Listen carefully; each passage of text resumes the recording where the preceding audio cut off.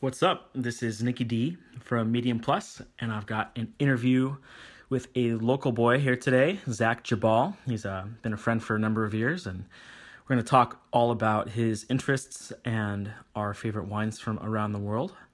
And Zach is behind a number of projects, including Disgorged, his latest offering. You can find him at disgorgedwine.com. And this episode of Medium Plus is edited and mixed by Chris Barr, and he is at soundcloud.com/Chris-Barr, spelled B-A-H-R. And enjoy the show. Thanks for listening. Cheers. So who are you? I am Zach Jabal. I am many things.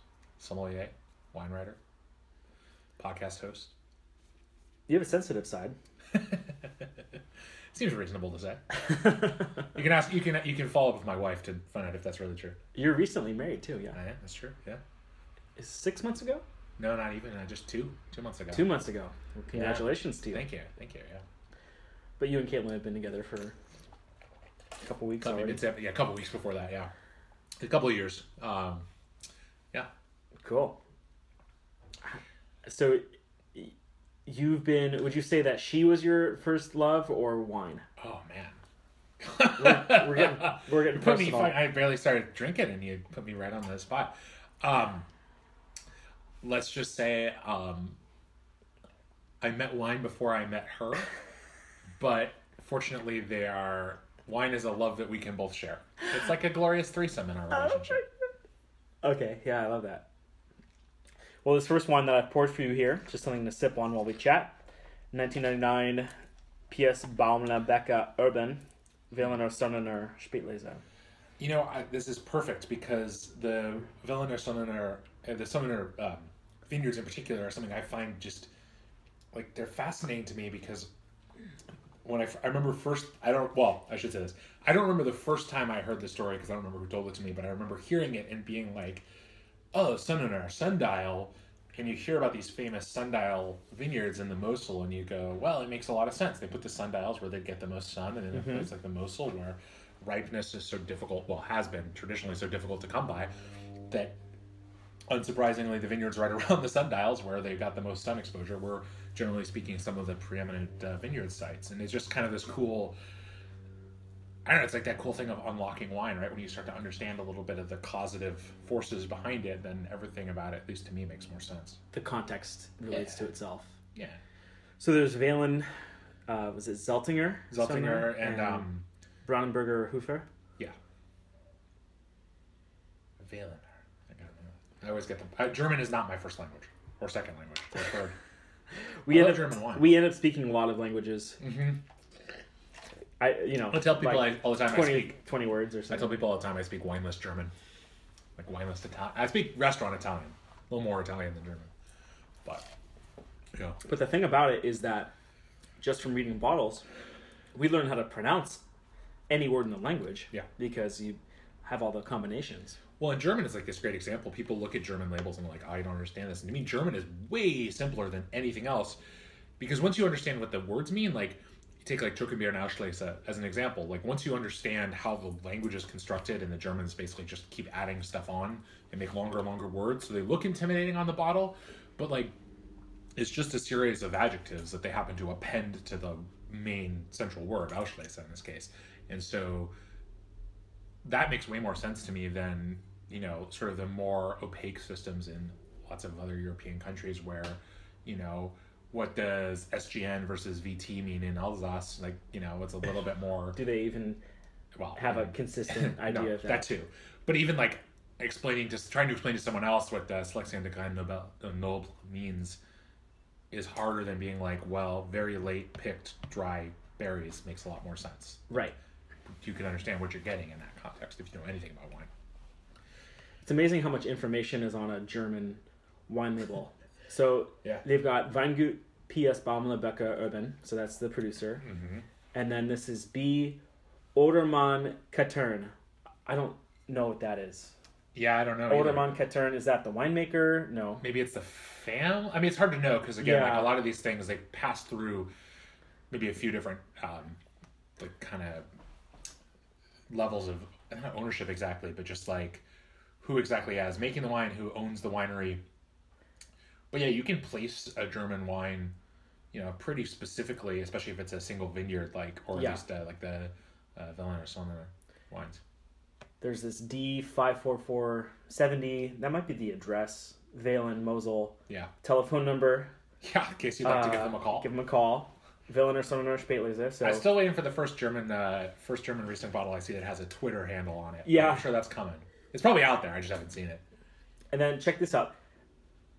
Urziger Abfüllung. Yeah. That's one of those compound words. Exactly. I'm not sure what it means, actually. Urziger Abfüllung. Yeah, I don't know. But it sounds great, right? Yeah. Delicious wine. Thank you. So where do you work right now? Might be easier to start with where I don't work, but so I am the wine lead at the Dahlia Lounge, which is in downtown Seattle, is the flagship restaurant for Tom Douglas Restaurants. And Of which there are now 30? God, it's 500. I can't keep track. We're at like 15-ish. Kind of depends on how you count. Yeah. And then I am the wine and spirits columnist for the Seattle Weekly. Write about wine for Sip Northwest and for an online publication called The Fresh Toast. I host my own podcast called Disgorged. And soon to be pop-up. Soon to be pop-up wine bar starting in March. March 7th will be day one. And that'll be my biggest upcoming project for a little while here, and then who the hell knows. I am probably like you, Nick, a little bit of I like to stay busy, and I don't like to do just one thing. So I kind of put myself in a lot of different places, and a lot of flavors. Yeah, fortunately they mostly involve wine, and that's great because that's what I love. One of the things I love. How did the pop-up come to fruition, or how did you get the idea? I think it was a couple of different things. I went to, I guess probably a friend of mine, someone we probably both know, Luke Wohlers, who now was a sommelier, now has his own important distribution company here in Seattle. He did a wine pop-up bar in Pioneer Square a couple of years ago, and I went down there and checked it out and wrote about it actually for the Weekly back when that was going on. Thought, that's kind of a cool idea. But I've always felt like Seattle, unfortunately, has a kind of a lack of really good wine bars. And I think a wine bar is fundamentally different from a restaurant with a great wine program. Seattle has some of those, and they're wonderful, and I like them a lot. And Seattle has several great wine bars. But I think by and large, the wine culture in Seattle is still a little underdeveloped. And so I sort of have thought about that for a long time. I've always been interested in hospitality, and I love talking to people about wine and serving wine to people, but just found that in restaurants, it's always that interaction is so has to be balanced against all the other things that you have to do in a full-on restaurant. Whether it's bringing people food, filling water glasses, clearing plates. There's a lot of other elements that go on along with wine service, and I felt like I personally wanted to be able to spend more time with wine with guests. And I wanted to be able to serve wines that I found a little bit more, that just stuff that interested me and hopefully, but interested me, but not in a way that's like, oh, this is only I will get this wine. I really wanted them to be, the wines that I'm serving, to be approachable and interesting and enjoyable to a wide range of people. And I really wanted to kind of tap into a culture of wine drinking that I think is out there, but has not really been fully explored in this area, which is the idea of like a glass of wine or two, a little something to eat, and really not more than that. I'm not trying to open a restaurant. I'm not trying to do a full service dinner. And I think some of the wine bars that have opened in Seattle have really, I think, struggled to find the balance where people walk in and they expect dinner. And I'm really trying to set that expectation, set the expectation that that's not what's going on. There will be some food, but it's going to be, cheese and maybe a little charcuterie and a few other little things, but really trying to keep the focus on the wine and not be a dinner restaurant. I mean, they're great. I don't want to own one, though. That's not what I'm interested in. Yeah, I mean, having done a few pop-ups myself, it's a really great chance for you to be creative and to design a custom experience that is a bit of a one-shot deal. Well, as far as it's a singular experience that really is shaped by who's in the room that night. And I'm looking forward to checking it out. Thanks. Yeah, and I thought the appeal to me too was that it could kind of, because I'm doing it once a week to start out, it could really be something fundamentally different every time out. And that doesn't mean that wines won't make repeat appearances and that some things won't be kind of consistent. But I wanted to have that freedom to explore different wines, different regions, different styles, different approaches. I don't have all the answers, and I can also only serve so much wine in a given night. So the idea is really to keep it vibrant, so that hopefully, I think there's nothing more. If you're a wine lover, there's nothing more exciting than someone who you hopefully know and trust being like, hey, I think you should try this. I think you'd like this, and that's. To me, that's the essence of hospitality. It's the essence of wine service. It's the essence of what I love about it is finding people who are interested, who want to try new things or an old favorite that they've forgotten about or whatever, and being able to kind of be the conduit to that. That's how a lot of how I see my job, whether it's writing or running a wine program or doing a pop-up or whatever, is really just it's my job to know what's going on in the world of wine, and then to try and sort of weed through all that and figure out what's good, what's of value, what's interesting, and then put that in front of people who hopefully find it tasty. I love it. And that's going to start, you have your soft open and your gonna give the old trial run coming up here in a couple days, and then open the doors to the public, whoever is out there, and in March, and just see how it goes. It'll be a learning experience, if nothing else. So cool. Well, tell me a little bit about what you have here as far as some wine to taste. Sure. So one of the things that I have looked at a lot in putting together the wine program for Disgorged, which is the pop-up's name, is are wines that I really find interesting, and as I mentioned before, kind of value, and that value term is a little bit of a vague one. It can mean a lot of different things to a lot of different people. But there's a lot of really, really great wine out there that I unfortunately can't afford to drink very often.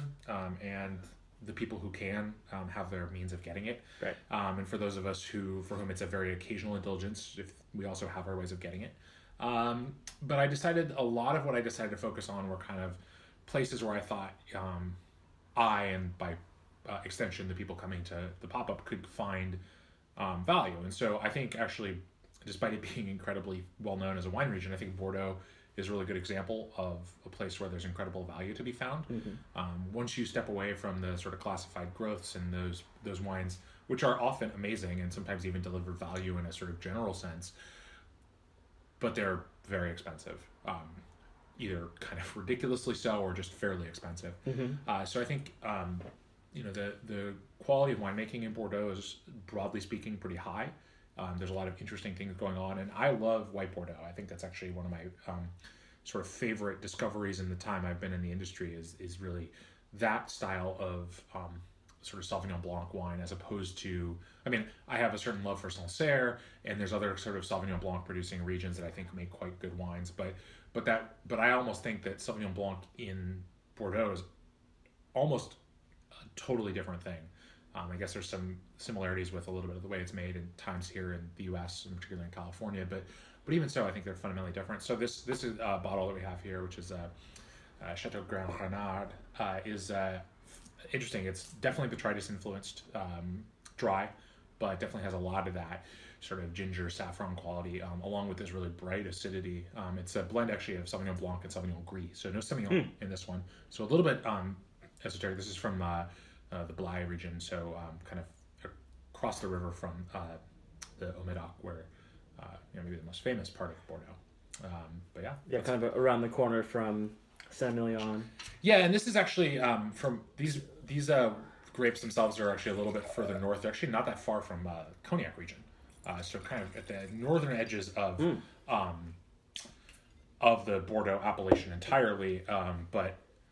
I think it's just super interesting. Again, this people, that botrytis note is definitely evident, but I think the wine carries it well. Botrytis can be great, it can be a little overwhelming at times. Bordeaux is one of these tricky regions to study. So Côte de Bordeaux, there's the 4 subregions. Is it Blaye, Castillon, Franc, and Bourg, right? Cadillac. That's right. Cadillac. So then Bourg is its neighbor to Blaye. But I think it's just a way to elevate this vineyard area so that it gets some recognition. Yeah, and the French systems have kind of focused more and more on, I think it's maybe smaller appellations to try and create some differentiation so that it's not all just the sort of sea of hard to locate white or red in the case of Bordeaux. I mean, Bordeaux is a big region, and if this was all just labeled Bordeaux, then you really have no sense as a buyer or whatever where in the world it's coming from unless someone tells you. It's like saying wines of California. Yeah, exactly. Very similar, actually. I mean, you look at how how over time we continue here in the U.S. to get more and more specific about where wines come from, and that whereas you might have had a Napa Valley AVA 30, 40 years ago, now you have 18 or something sub AVAs within the Napa Valley, and here in Washington we have 14 or so, some of which are sub AVAs contained entirely within larger AVAs. So there's definitely that slow focus on sort of narrowing the geographic boundaries, even down to single vineyard wines. And that too, sure. And we're seeing that more in the old world as well. With modern Barolo producers love to put their specific cru on the label versus traditional often will blend between different sites. Yeah, and I think that's actually a really interesting point of conversation in our line of work, because I think there is a part of me that I definitely appreciate the idea of sort of looking at single site wines and appreciating those when it actually means something. I think unfortunately you're starting to see, I guess you could charitably say some rather ambitious single vineyard labelings, if not kind of crudely or cynically sort of like, well, people will pay more for a single vineyard wine, so if we put a single vineyard on there. And we're still, especially here in the U.S., maybe Barolo is a different story, but here in the U.S., we're still so new, and nowhere has, really, with maybe a couple of exceptions in California, really has the sufficient history to say, I think, with definitive sort of clarity, hey, we're like, this is a clear single vineyard. There's a unique expression of wine from this vineyard site that is in some way distinctive, that carries across wines. We're starting to get that. We're starting to learn that. I think you're starting to see it, and I think it's great that people are thinking that way, that the dominant trend is there's still a lot of trends towards blending across wide geographic regions, but we're starting to see more and more people focus on smaller regions, if not individual vineyards, and that I think will be beneficial in the long run. But we're still, you look at the most famous sort of single vineyard set of appellations in the world in Burgundy, and it's not like those things were put into place 40 years or 20 years after people planted those vineyards. I mean, it was hundreds, if not thousands of years later that people came along and started classifying them. Right. And they did it after, like I said, literal eons practically in world history of establishing those sites as special. And we don't have that history here in the U.S., and really not that many places in the world even have that history of quality production over a period of hundreds of years to kind of differentiate. There's a few places besides Burgundy, but there aren't a lot of them. And it's, it's, everyone wants to be at that point. Everyone wants to be, they want their Grand Crus and whatnot, and they want to be able to charge what Burgundy charges for their wines probably. But you got to get there through a lot of wine. Well, and we can take a theoretical New World appellation that has maybe 15 or 20 years of history and calling those single vineyards and comparing them to an old world idea. It's like you're saying, there's not the historical precedent. Yeah. I mean, if the idea of, a single vineyard site, of a Grand Cru site, is that, for one, the quality level is exceptionally high every vintage, essentially. And to some extent that those wines are unique and distinctive across, but that, even, Chassagne Montrachet and Puligny Montrachet are not the same, that they're different, that they're, Le Montrachet and, pick another, Chevalier Montrachet or whatever, that those are distinctive wines from one another, let alone everything else around them in that part of Burgundy. That those wines are, that you can differentiate them. Mm-hmm.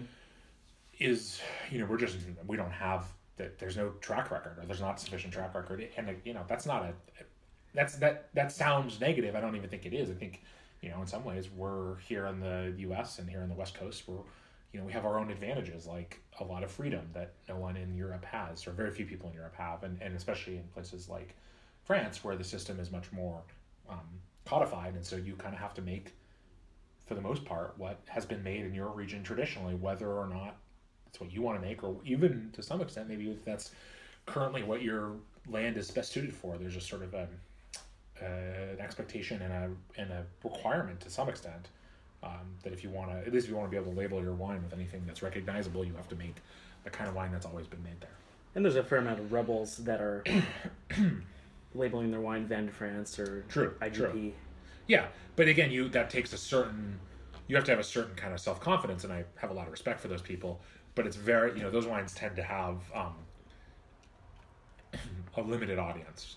Mm-hmm. And then, or you end up with a situation like you end up with in Tuscany, where, you have producers in the 60s and 70s making, super Tuscans and labeling those as, VDT wines. And then eventually the Italian government comes around and says, hey, you can call those DOC wines. That's cool. We'll just put it's super Tuscan DOC. Great. And that may happen in France eventually with some of these appellations that are, or some of these winemaking styles that are kind of bucking the existing AOC system. But I don't know. That remains to be seen. As long as they make it as complicated as possible, I'm right? happy. Yeah, why would we want studying to be easy? And anyone could do it. And I think anyone can appreciate wine, just like it doesn't take a whole lot of brain power to appreciate good ice cream. You just you go down and get some ice cream and you eat it, and it's like, hell yeah, this is good. Mm-hmm. And that hell yeah reaction is just natural. So that's the thing that is a bit challenging with wines, is sometimes, let's say with Nebbiolo, it takes a while to get used to it for the first time Nebbiolo taster. For sure. I mean, I think there's an incredible process. I love to talk about this with people. I think a lot of people come to wine from a couple of different angles. I think if you look at like the continuum of wine, the spectrum of wine, and you place maybe like, say, sweet white wine on one end and like really big full-bodied red wines on the other end. Mm-hmm. I think a lot of people's entry point to wine, at least traditionally, I think it's changing now, but it was for a long time, I think, one of those two angles. Either you kind of got into wine, you work towards the middle. Exactly. And you start out. So I started out, I was a little bit atypical because I grew up around wine to some extent. So my entry point to wine was a lot of Italian wine. And so that sort of earthy, rustic style of wine was kind of my initial experience. But then I would say I transitioned from there into sort of big, full-bodied reds. I mean, my early wine days were a lot focused around that, and that was what appealed to me. And I think, if you get into this industry, in a lot of cases, you end up sort of with an appreciation for a wide range of styles, but often it's balance and a little bit of subtlety that tends to fascinate most of us. I wouldn't say universally, but I think like sommeliers in general tend to like stuff that's complex for sure, but balanced and has it can have a lot of different components to it. So if you look at that spectrum and you sort of think, okay, people either enter on the sweet white probably side or the big, bold, full-bodied reds, which shockingly also sometimes are sweet. You just can't tell so easily. Yeah. The working towards the middle, or even the opposite end of the spectrum, is really fascinating. I mean, I didn't drink white wine when I first got into wine. I mean, I almost never. For the first few years, I was really started to get interested in it, and then just started to learn more and became more and more fascinated. And actually, really, in some ways, think making world-class white wine is a lot harder than making world-class red wine. I just think the winemaking is more demanding. I think you have to be more precise in a lot of ways, and there's less you can do to kind of hide mistakes / just not great grapes. I think white wine is more transparent in that way. Yes, I was hoping you would use that term, transparent, because just like with either of these two wines, especially aromatic whites, they show exactly what's going on every step of the way. The sulfur is right out there if there's any, the botrytis, any oak, mallow, lees, whatever process is going on, it shows. Versus reds, it's a bit more muddled. Yeah, and especially if you throw oak aging into the mix there, then you kind of start adding all those aromatic and textural notes to the wine, and it kind of can a little bit obscure what's going on in the vineyard. And I mean, I think that's one of the big stories in winemaking, now is sort of to what extent should the winemaker and the winemaking process impact the resulting wine in an obvious way. And I think, I interview lots of winemakers, and I think, there's a wide range of opinions on that. There's definitely some people who think that, they should completely have nothing to do with it, and maybe if they had their way, they would like literally just put grapes in a bin and let them ferment. I'm not sure that's the ideal way to make wine in a lot of cases, but sometimes it works. It can be delicious done essentially as minimally as possible. And on the flip side, there's definitely people who still look at, kind of large amounts of new oak, typically French, but maybe American occasionally, or Hungarian or whatever, as an essential part of winemaking. And I think that latter part is not exactly disappearing, but it's really moving into a particular realm of wine, and a lot more wines are stepping out of that style, because it's, for one, pretty invasive to the wine, and it's also expensive. And a lot more people are realizing that there's definitely a growing market for wine, and even wine at the high end, but so many more people, I think, are now, there's so much good wine that's not super expensive out there that it makes it harder to sell a $100 kind of whatever bottle of red wine.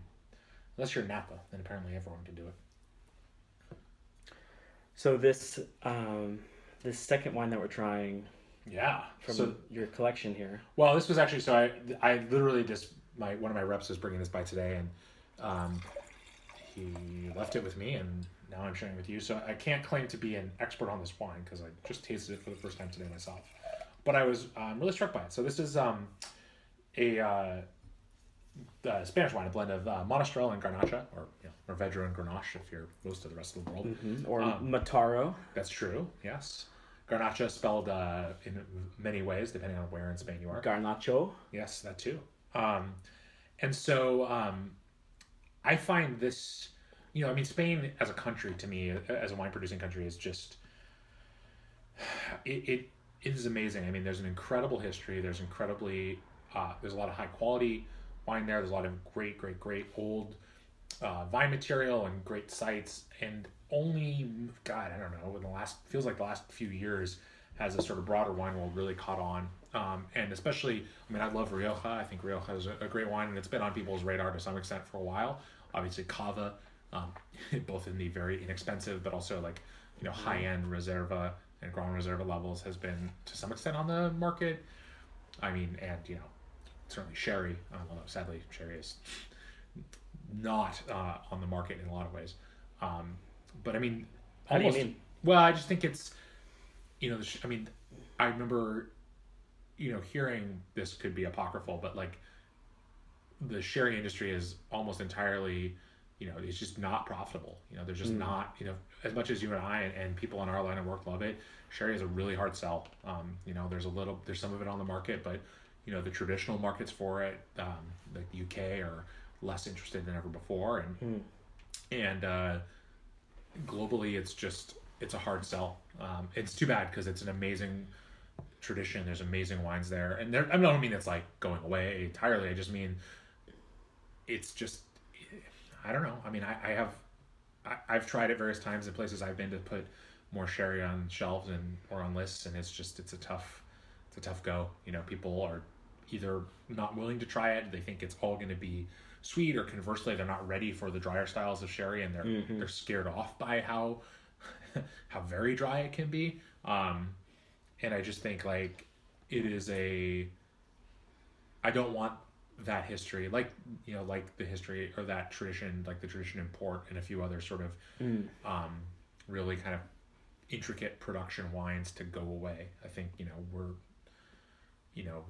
they're incredible legacies. They're incredible global treasures, but at the same time, if no one buys it, then at some point, I don't know what those producers will do. I don't know what will happen, but they'll start making more and more just dry wine, still white wine, and call that good, I guess. So. Well, if I have my way, sherry's gonna take off more than ever before. But it seems to really be catching speed with our cocktail friends and wine friends.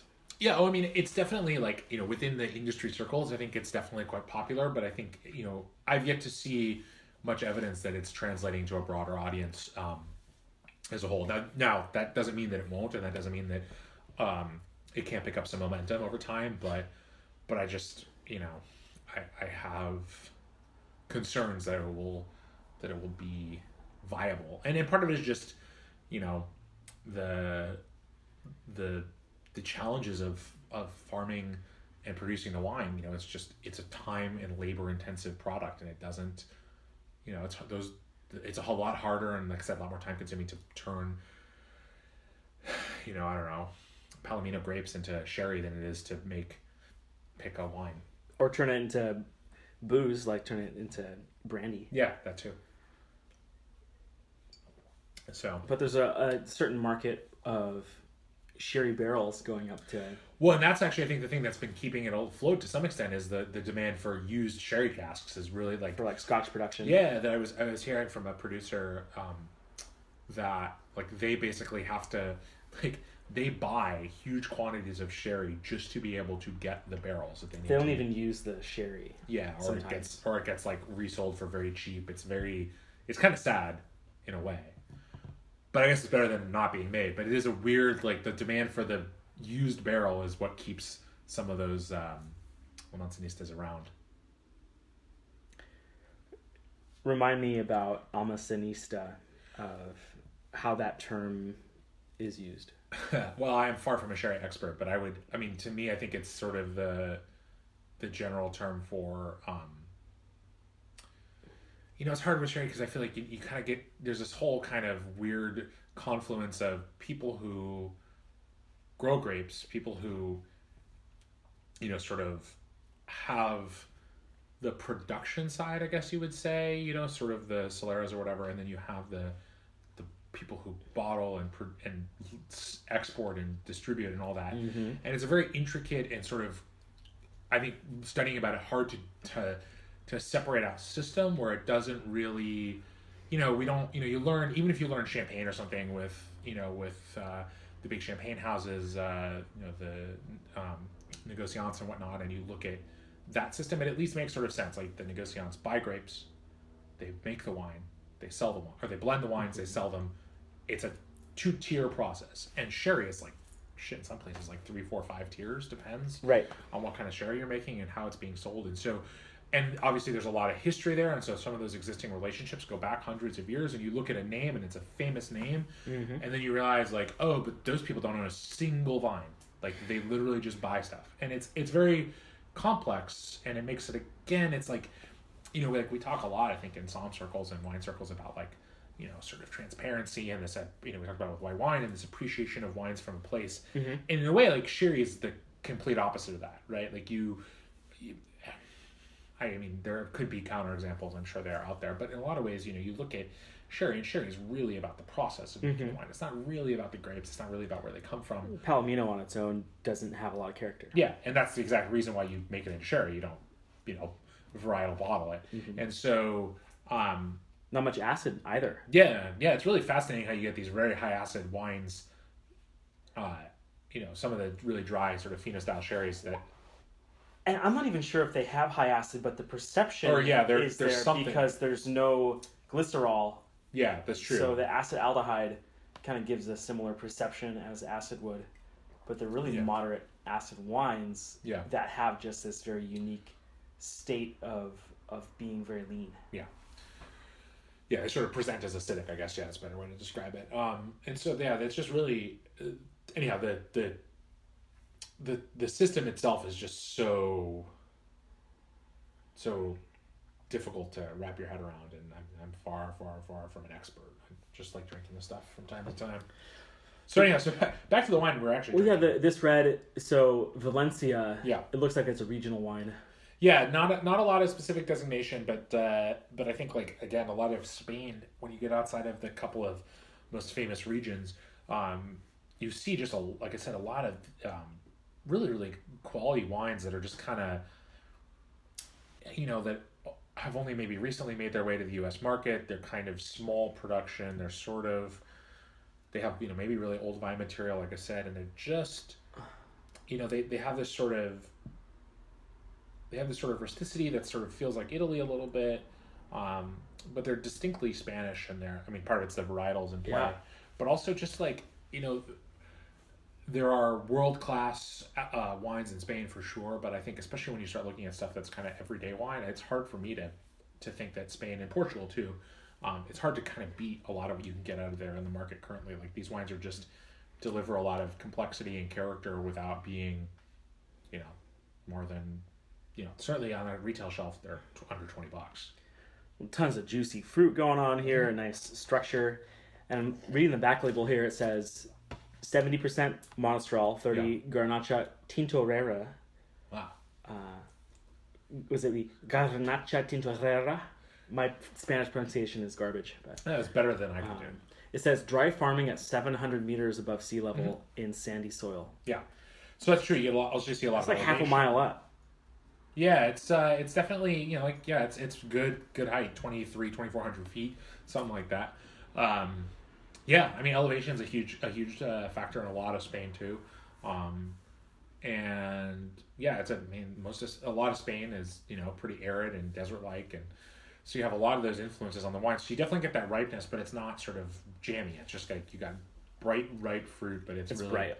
But it's really got that sort of leaner structure behind it that kind of keeps it from being too, it doesn't just kind of sit there.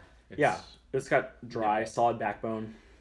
Alcohol's not over the top. 13.5, I believe it. Yeah, There totally. can be some wiggle room with alcohol sometimes. But yeah. If you want to pay less, especially domestically, but even importing, you just fudge those numbers down till you hit a lower price point. and tons of black pepper, which Monastrell is known for having. A lot. Yeah, definitely, and just that kind of like. So I was tasting this wine, and then also this producer has a 100% Monastrell, and that smelled like dead animal. I mean, it was so intense.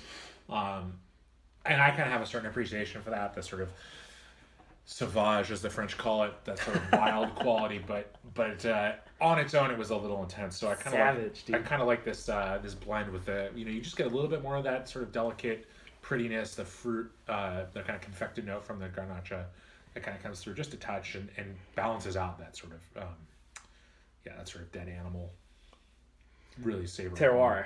Yeah, I guess. Right? Yeah, something. And how about this guy, the Burzi?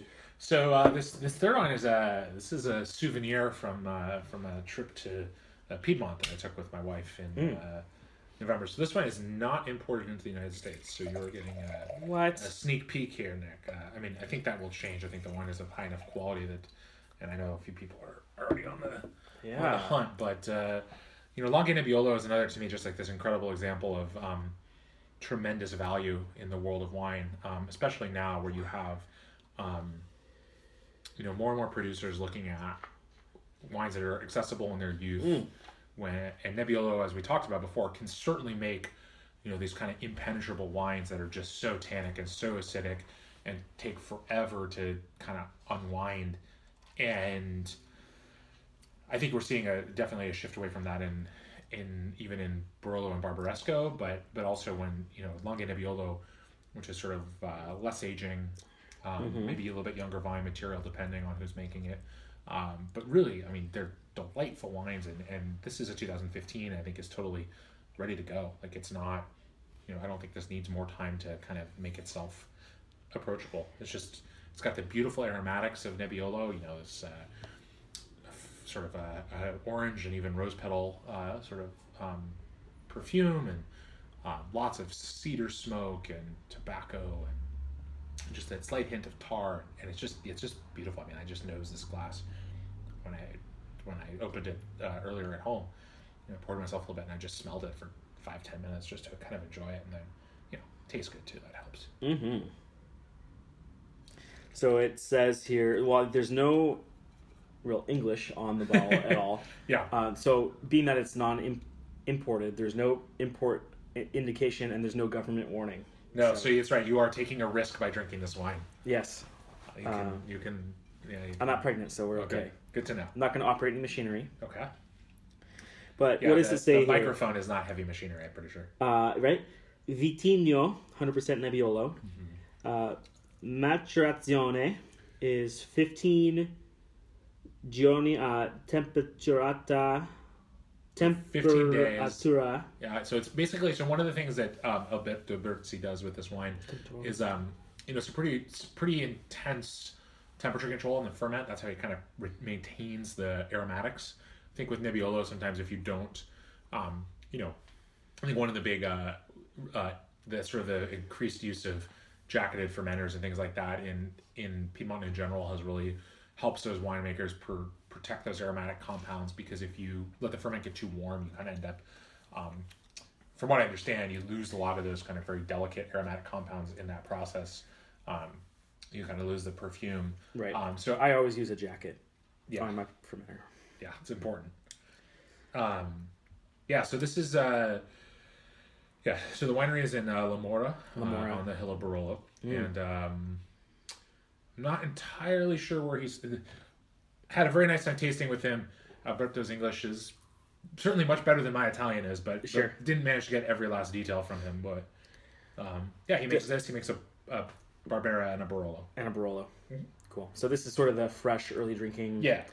Nebbiolo, and then probably the 15 Barolos aren't even out yet. Definitely not. I would be no. I mean, legally he can't have even. They still have to be in barrel, let alone in bottle. So we're still. You're right.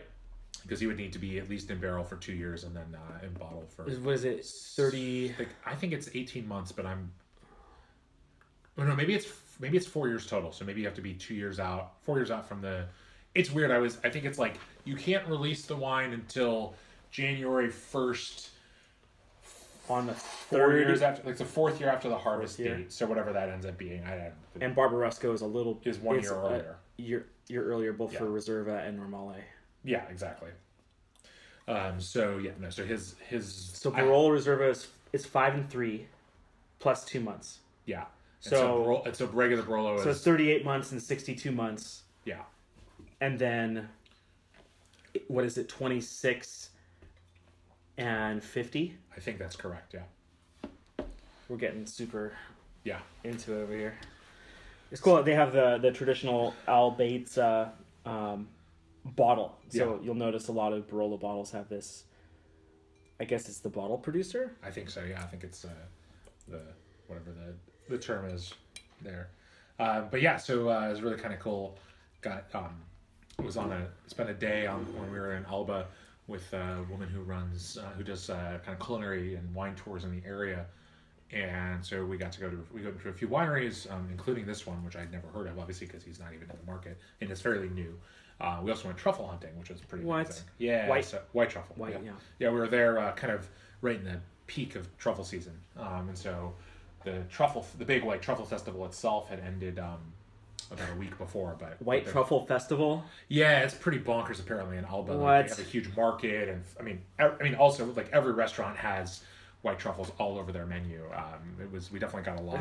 We had the opportunity. We had lunch with Aldo Vaca, who's the kind of runs the Produttore del Barbaresco, the big Barbaresco commune in Barbaresco. Okay. And there's a restaurant called Indicatore, which is right next to the winery, and it's famous. It's the place where, so restaurant in Seattle, Spinace, their Taurine is basically, they went there to learn how to make it. So we had Taurine as one of the courses with white truffles, and that's a pasta. Yeah, so Taurine is this very, very thin, very fine pasta, but it's made with a really, really high percentage of egg yolks. You have any with you? We should go to Spinace. Yeah. And theirs is very good, but the one, I mean, the Antiquatore was kind of its own experience because we're drinking some older Barbaresco, and they bring out the basket of truffles, and Aldo like selects the right one, and the woman, the server, just is like, I have a video which I can send to you, and you can put it up maybe with this. It'd be funny. So it's sure. Like she's you can see her in the video, like I'm filming my plate of pasta, and she's shaving the truffle. And like, here in Seattle, if you get white truffles on something, and you pay 20, 30, 40 You'll bucks get for it, you get 2 or 3 slices. Yeah, they kind of shave for a second. They're like, that's it. And here she's shaving for like 5 seconds, and then stops. And I'm like, wow, that's a lot of truffles. And then she adjusts the thing on the shaver, and then shaves more. And I'm like, this is insane. So it's like a little mountain. Oh, it was amazing. It was a cool trip and a very delicious meal. And if you ever happen to be in Barbaresco, it's definitely worth going to, because there aren't there are a lot of other restaurants in Barbaresco. It is not big. But it's a small but little. it's delicious. Yeah, I mean that's the thing too about these like what names to us that are like super famous and kind of these world class wines. Like you go there and it's just I mean there's a little bit of wine tourism there, not a lot. A few of the wineries are starting to see more tourism and starting to gear up a little bit for that. But I mean still it's a lot of like just kind of casual and just not a big part of the process. And in both France and Italy, when I was there in November, and so a lot of these towns are just tiny. We went to Gigondas outside of in the Southern Rhone, and Gigondas is like I don't know, like 200 people live there. Like it's tiny. It's interesting, like tasting these wines and studying them, and it. In my mind, like Châteauneuf-du-Pape is enormous, right? And it's not probably the size of Ballard. Yeah, and it's like there's not a ton of land or a lot of vineyards. I mean, there's a decent amount, but it's also just like it's very nondescript in a lot of ways. Like you kind of when you look at the way that the wine industry in the United States is structured in wide regions, and like I don't know about you, Nick, but like I remember the first time when I knew anything about wine that I went to Napa, and you drive down Highway 29, and it's just like famous wineries and big, opulent tasting rooms and busloads of tourists and everything you can imagine. And then you go to a place like Châteauneuf-du-Pape where we were, and like I go to View Telegraph or Beaucastel or something, like places that are like world famous wineries, and it's like, granted we were there in November and we were there, I don't remember the days of the week, but it doesn't really matter. Like, with just not much going on. I mean, they're making wine, but they don't. The sort of wine tourism thing is really an American, well, or at least a New World phenomenon, I think. And they don't. They're starting to see a little bit more of it, and there's certainly regions where there's more of it than in the places probably happen to be the big Bordeaux chateau and. But yeah, I mean, some of for sure like the first growths and stuff. But I think even there, like you'd be surprised. I would bet at how kind of humble until very recently some of those places have been. I think you're seeing obviously a lot of money flow in there, so to some extent that might be changing. But it's not for whatever reason. Like the French don't like a French weekend activity for just an average person is not like let's go to the nearby wine region and check it out. Like because they already have wine with every meal. Exactly, it's a little less special in that regard, and it's just the idea of the idea of going to the place where it's made or seeing the vineyards just. I guess doesn't seem as compelling. Whereas to me, that's the fact. I mean, you get a chance to go to Châteauneuf-du-Pape, you go out there and you walk into these vineyards and you see the cobblestones and everything that make up the soil or the surface level, and you go like, this is like I saw this shit in a book like 5 years ago. I had to learn about it to like pass a test, and now I'm like literally standing here, and it's like it's super cool and blows your mind. And then no one else gives a shit. I mean, the winemakers care, the people at the winery care, but the broader community just doesn't seem to. It's not they don't care. That's dismissive. It's just not. They don't look at it the same way. I think. I don't know what an analogous sort of situation would be, but. Man, this Nebbiolo is right. It's delicious. So is that Roncaglia? As far as I know, yeah, that's how I would pronounce it, and I don't know what that means either. Again, I got limited information out of Umberto, but it was cool. He's like I said, a fairly young guy.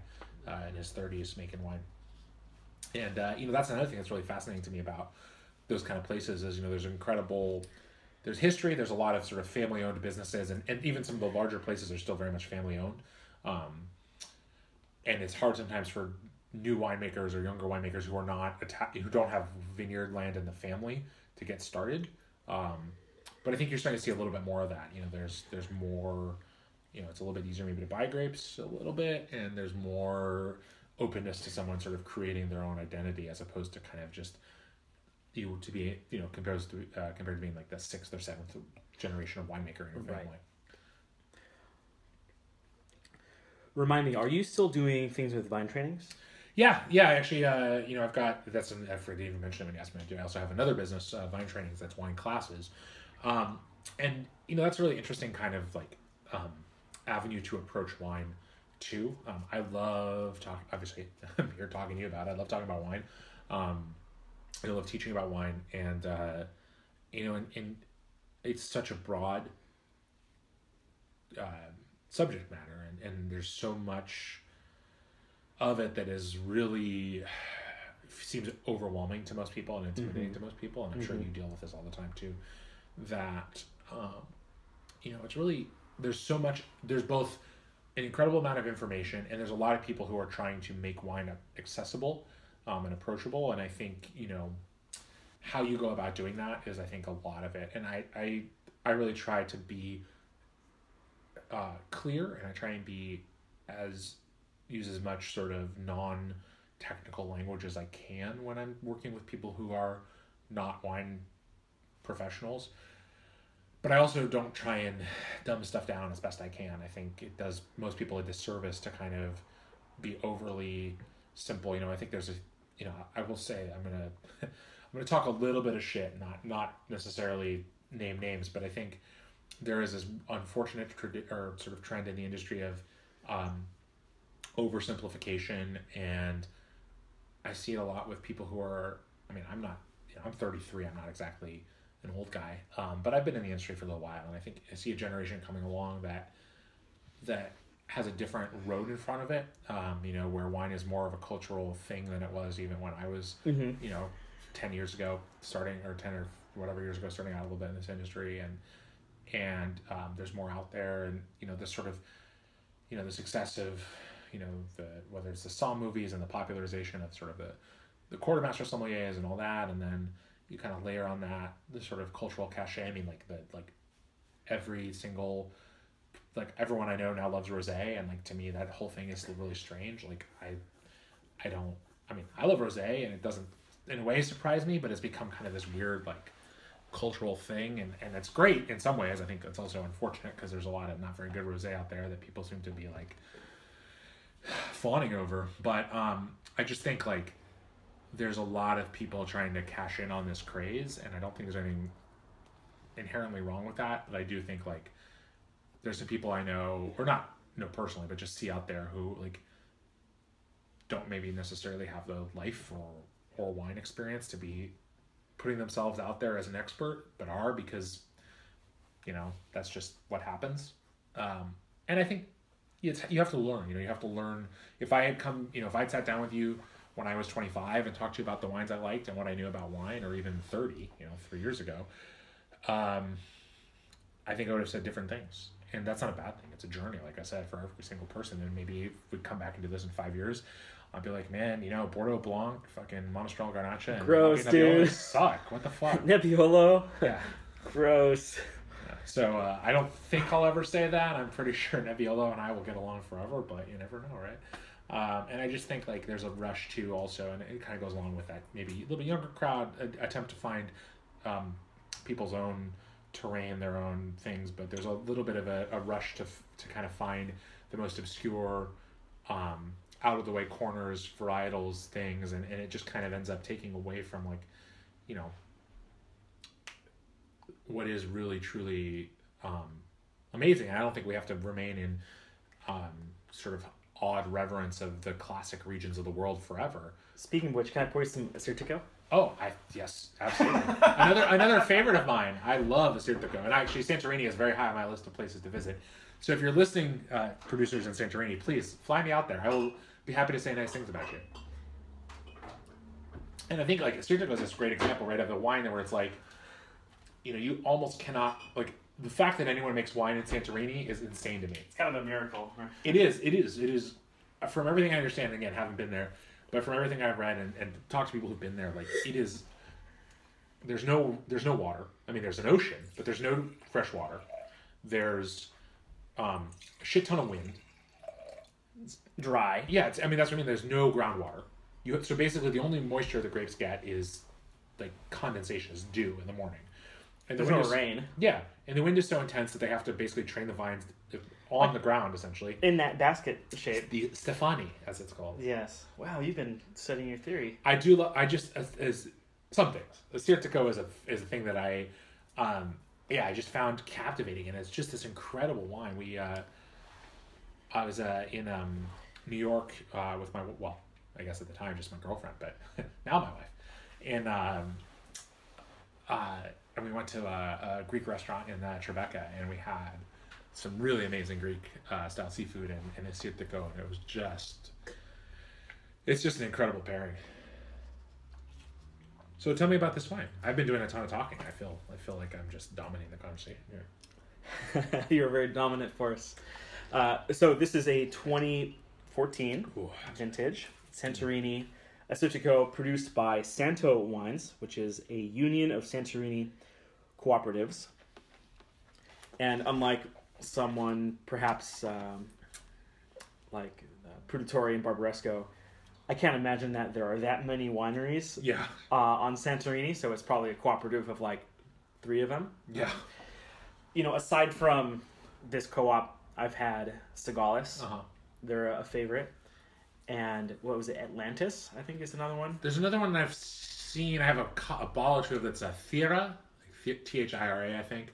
But I don't know if they're actually actively. I bought because I am this kind of person. There was some 2011 on closeout somewhere, and I bought about a year and a half ago. I bought 6 bottles, and I think I'm down to 1.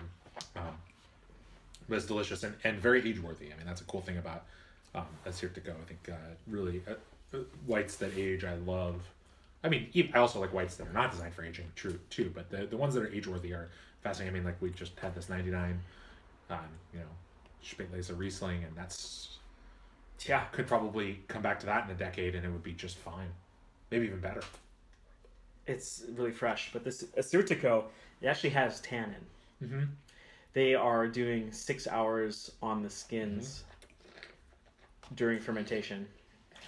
So I think, not that this belongs in every blind tasting, but definitely it could stand out based on that texture. Mm-hmm. Aromatically, I think it mimics a few different things. Maybe Gruner could be a relative... Yeah. It's a neutral variety, though. It's not terpenic or... No. Have pyrazine. No, I think if anything, to me, the things that I tend to get off, the aromatics I tend to get out of Assyrtiko, although I guess it depends on whether it's this sort of, this is a limited skin contact, and I think there's this whole Nectari style, which is even more skin contact that I've tried. That's almost crazy it can be pretty crazy oxidation to the wine, which I think is interesting. I don't know that I would want that all the time, but it has its time and place for sure. But I mean, there's sort of an unmistakable island quality to these kinds of wines. There's just a brininess, a saltiness to them that I think is really hard to kind of there's unless you're close to the ocean, you just can't get that. I feel like anywhere in the world, and with whites, I think it's more evident. You can get it in some reds, but whites, and I think Vermentino and Sardinia or something is kind of more analogous to this, just in terms of that sort of salinity and the sort of, there's a little bit of, it's the phenolic bitterness / the tannin on this, and just the sort of, it's just, it's it's sea air. I mean, that's to me the quality here, and I mean, obviously, maybe that's a little bit of a reach, or not a reach, but it's a little bit tying it back into the place. But we need some Mazithra cheese to go with this. Yeah, but it's you would have to think, again, knowing Santorini, if wines from Santorini didn't taste like they came from an island in the middle of the Mediterranean, you'd wonder what the hell they were doing wrong. That's what they should taste like. For sure. So, and you get that with wines like Muscadet wines and Riesbeiches Albarino. Yeah. But see, with Muscadet, I think the problem is or with Muscadet, you get it, but it's much more, to me, the wine is so the fruit is almost non-existent sometimes. It's so just salt and seashell, which is great. I think Muscadet is delicious, but I think it's almost so the fruit quality can be so hard to find in the wine. And this has a little bit more of that sort of fleshed out citrus quality to it, because it's a little bit warm. I mean, it's quite a bit warmer. You're not in the sort of cold northwestern part of France. You're in the middle of the Mediterranean, so you do get some heat, so you get a different kind of ripeness than I think you do with Muscadet. Yeah, it's almost like a lemon confit type of deal. I mean, it kind of reminds me of what you would sort of, again, maybe the thing that you would expect to find there. Yeah, that kind of Mediterranean citrus. So even maybe there's I think even a little bit of tangerine or something, even a little more not tropical, but riper. Maybe it's Meyer lemon. Sure. Or Buddha's hand. See, I was yuzu. Yuzu, citron. This is a window into what blind tastings can be like sometimes, where it's Totally. like, wow, I didn't even know that was a thing. I'm actually going to, since I recorded our tasting Uh-huh. on Wednesday, I'm going to add that on Okay. to the end Cool. of the interview so that people can hear us each go through a blind six. Oh, cool. And Spoiler warning, Nick did better than I did. whatever, dude, you killed it. You did great. I cheated. I looked at the bottles before. Oh, there you go. That's, No, that's convenient. I didn't, but I'm pretty sure that's not a thing that can be done very easily. I go to tasting groups 6 days a week. Really? Yeah. Damn, dude, I that's impressive. host 3 here at my house Wow. on Thursday, Friday, and Sunday. And then I go Thursdays to Canlis. The one you guys did at Canlis this past week looked fucking insane. It was dude. whites. Yeah, Yeah. that was super good. So we did aged white wines. So the Canlis prep group is for folks who are going to take the master exam. Yeah. Are you sitting for that? I'm hoping to. Yeah, we're waiting to hear back if Okay. we got a spot. I'm anticipating that they got a lot of applicants this Yeah. year. I think that's the impression I've gotten. So it'd be an honor to sit, and I would love to be included. But if they ask that I wait a year for some reason, I'm okay with that too.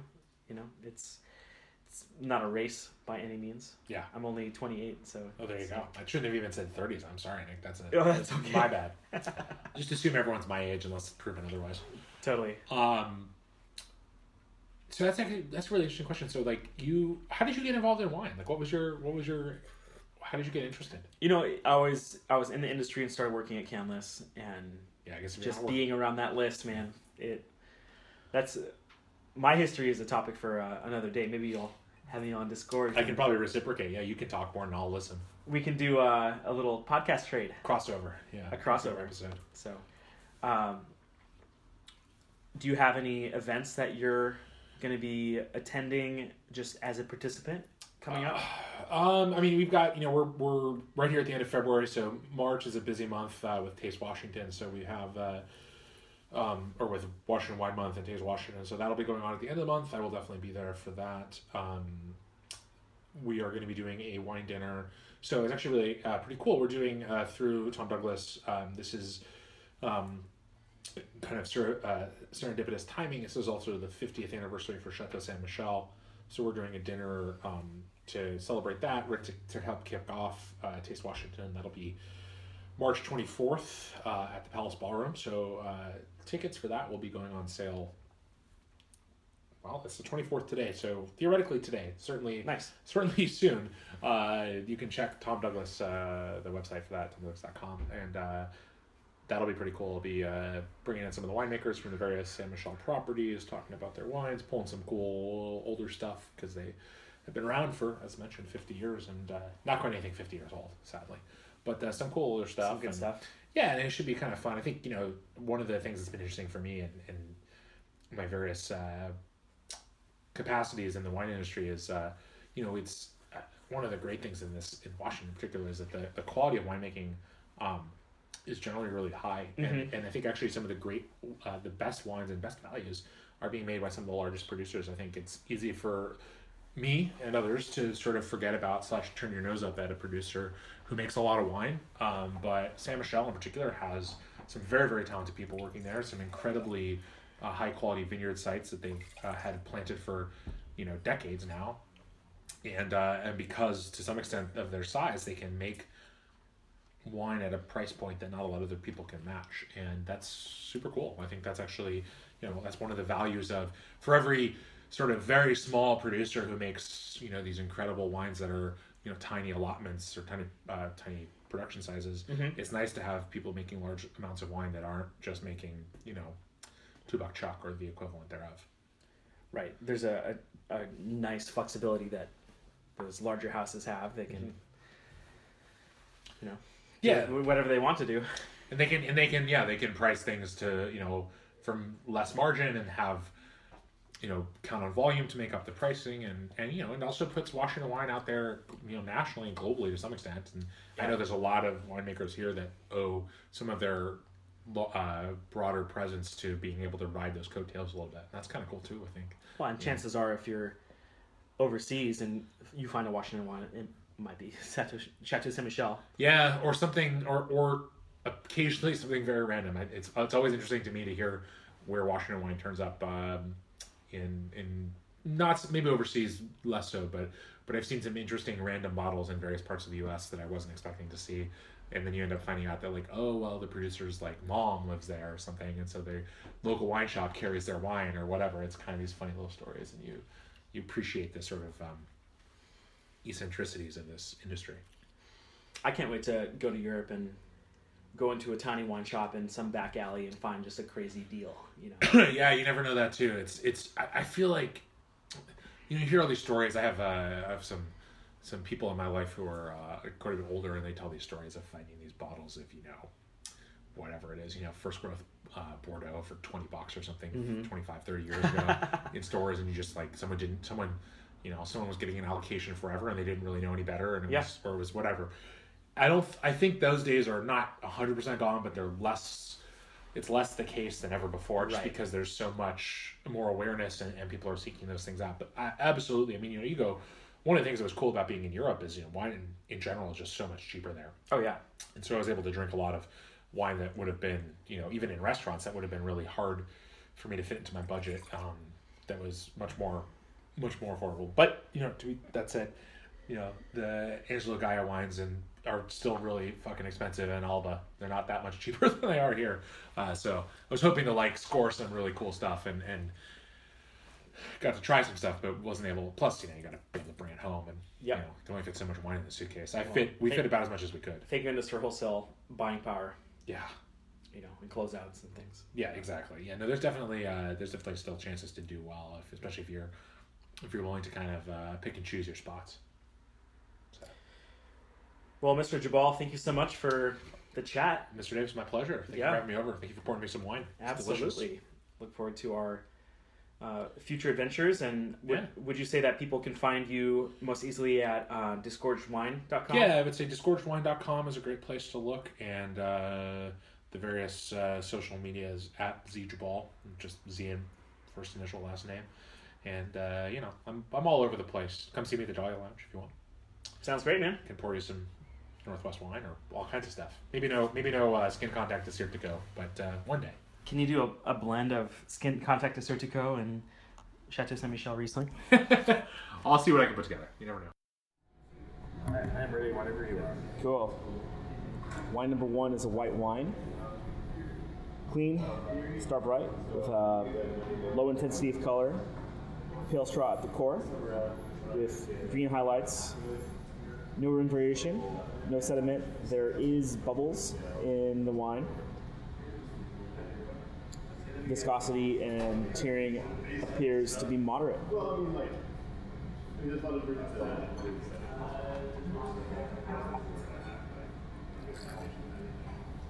On the nose, the wine is sound with a moderate aromatic intensity. The wine shows a youthful, fresh fruit character.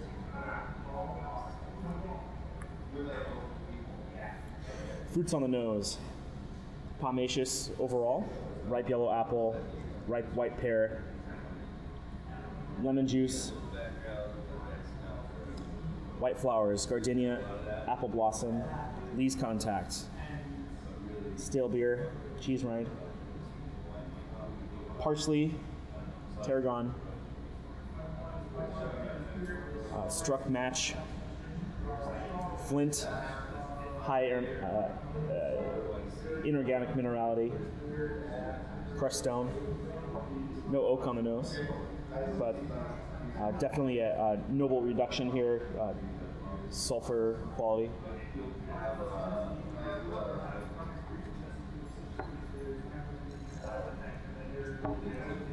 On the palate, the wine is sound, dry, moderate body. Confirming the status of fruits on the palate. More to a tart expression.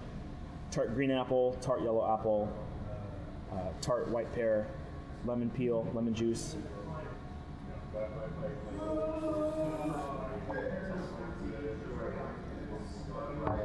Parsley, tarragon, baby's breath, apple blossom, stale beer, cheese rind, struck match, flint, smoke, high minerality, crushed rock, gravel, no oak.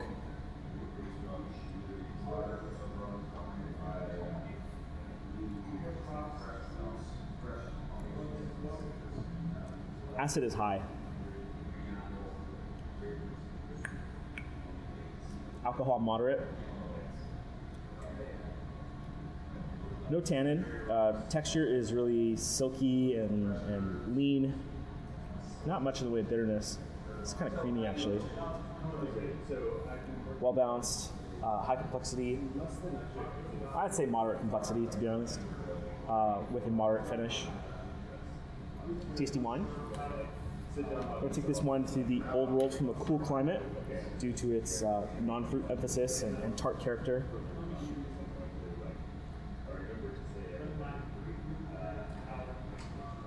Possible grapes, where the rubber hits the road.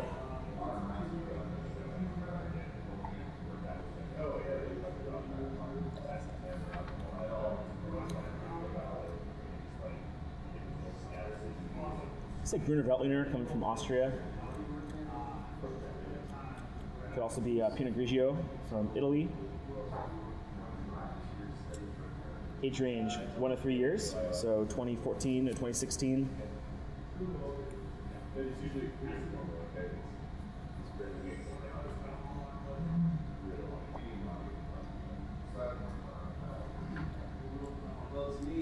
Final conclusion, this is a Pinot Grigio coming from the Old World, Italy, Trentino Alto Adige. It's called this Südtirol Alto Adige DOC from 2015. Wine number 2 is a white wine, clear, day bright, with moderate intensity of color, yellow at the core, with gold highlights. No rim variation, no sediment, no gas, no staining of the tears. Viscosity tears is moderate.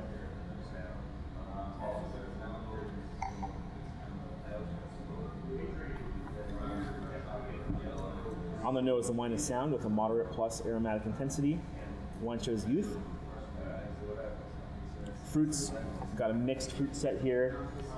Ripe tropical, ripe stone fruit, ripe citrus, ripe pineapple, ripe peach, ripe lemon juice, guava, elevated florals, lily, gardenia, dried sage, bay leaf, eucalyptus.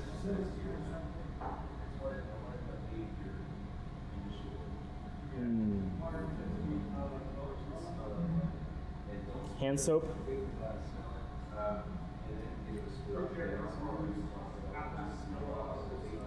Moderate minerality. This is like a turn soil. And a low impression of oak on the nose, cinnamon, vanilla.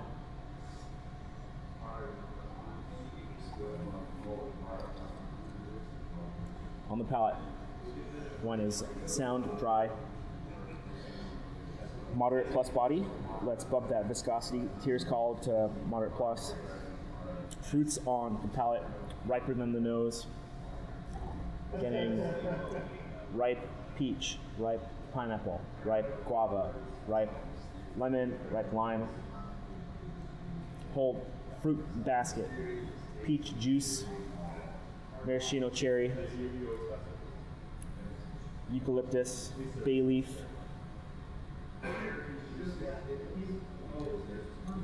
lily, gardenia, aromatic flowers. Moderate minerality. Let's say that's turned potting soil and moderate oak on the palate. New oak impact from cinnamon, vanilla, baking spice, toast. There's a creaminess on the palate suggesting malolactic fermentation. Low impression of diacetyl butter.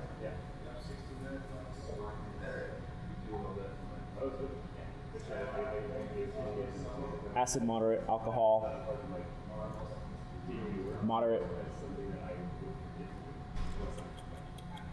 No tannin, but confirming there's a moderate phenolic bitterness. Wine is well balanced, high complexity here, long finish, delicious wine. I think there's a lot of polish on this wine. It shows a lot of care, and take this wine to the old world. Not that new world wines don't have care, but this just seems very elegant. So old world from a moderate climate. Possible grapes include Viognier, let's say France. Leave it there. Age range 3 to 5 years, so 2012 to 2014. Final conclusion: this is a Viognier from old world, from France, from Northern Rhone, from Condrieu, from 2012.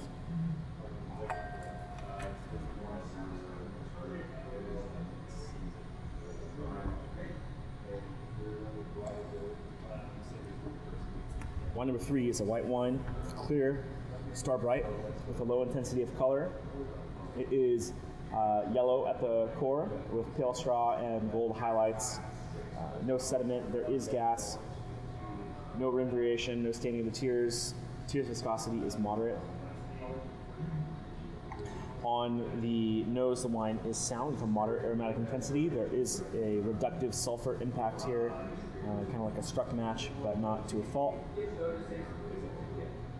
Fruits here, or the wine is youthful overall. Fruits are tart green apple, tart yellow apple, tart boss pear, lemon peel, peanut shell, stale beer.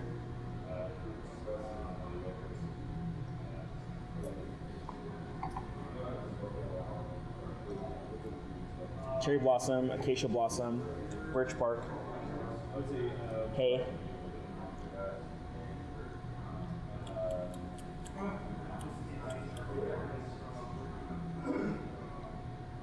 Radish, wasabi, lentil, arugula, watercress, pinto bean, high minerality, crushed rock, no oak.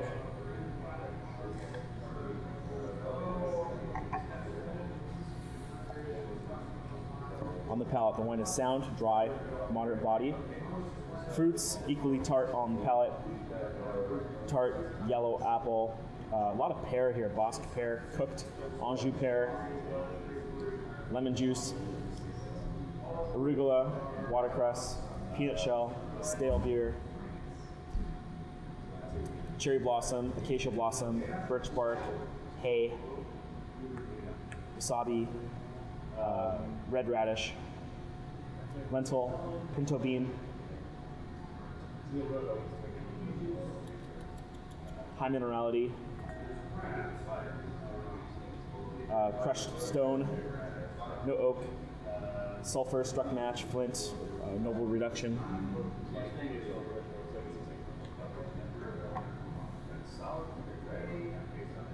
Medium plus acid, medium alcohol, no tannin, but confirming moderate phenolic bitterness. Wine is well balanced with a moderate plus complexity and a moderate finish. It's tasty. This is wine from the old world, from a cool climate. Possible grapes, Grüner Veltliner from Austria. Age range 1 to 3 years, 2014 to 2016. Final conclusion: this is a Grüner Veltliner from Old World Austria, Niederösterreich, from Comtal, from 2014.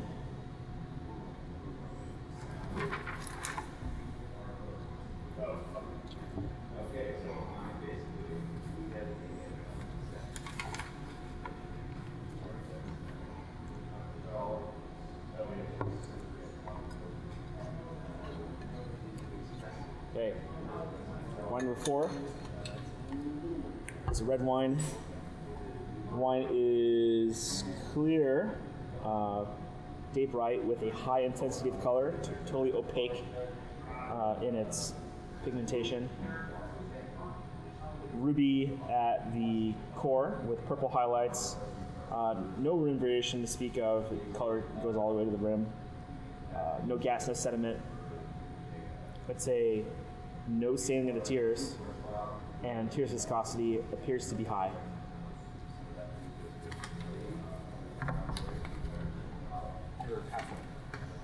Thank you.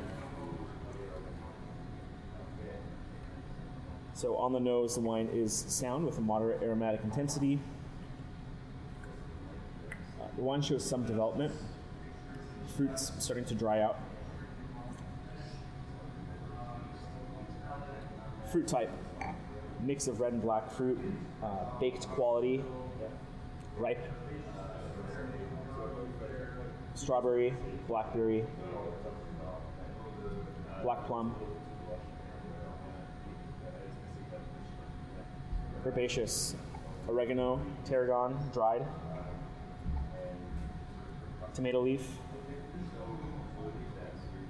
Saddle leather. Cut grass. Wood smoke. Pipe tobacco. High minerality, mixed organic, inorganic, like soil with stones in it. And no new oak impact here, but some dried fruit quality suggests oxidation coming from a neutral barrel source.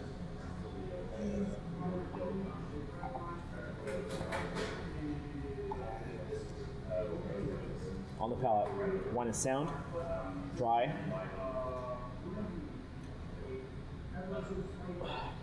full body.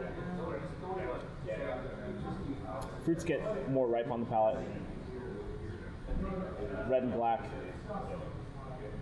Strawberry, blackberry, black plum. Got some red licorice candy. Dried flowers on the palate. Dried rose. Oregano, thyme. Saddle leather, pipe tobacco, tomato leaf, high minerality, no new oak, but possible neutral impact.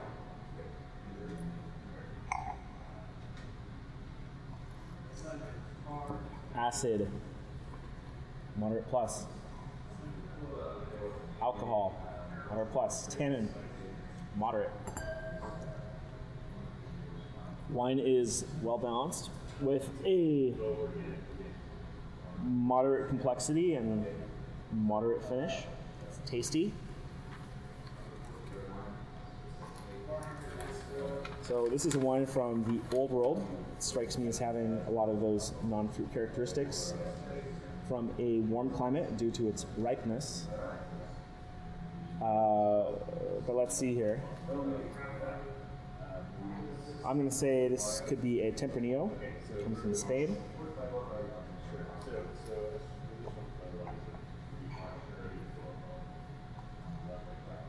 Could be a Grenache-based blend coming from France. Age range, 5 to 7 years.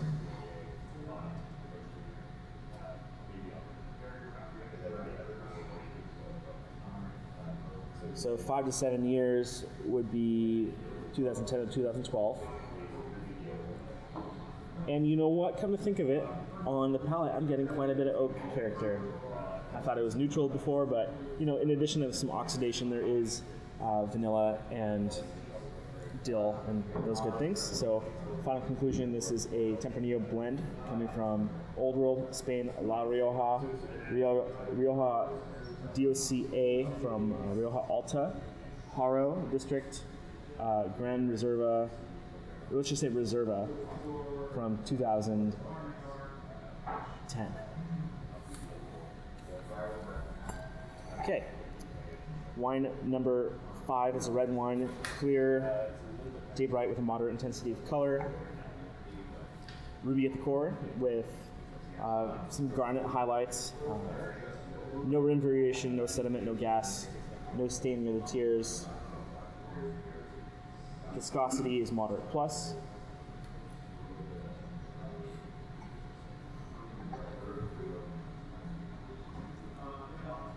On the nose, the wine is sound with a moderate aromatic intensity, showing a low amount of development. Fruits are red type on the nose. Red raspberry, ripe strawberry, ripe cranberry. What we got here is rosemary, fennel seed, dried violets, compost, organic, high impression of organic soil minerality,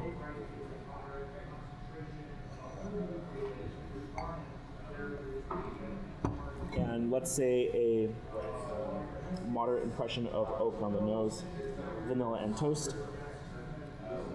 On the palate, the wine is sound, dry, full-bodied, full ripeness of fruits here on the palate: strawberry, raspberry, red plum, cranberry, rhubarb, licorice, rosemary, fennel seed, shoe polish, high minerality, organic, compost, turned leaves, soil, moderate impression of oak, cinnamon, toast.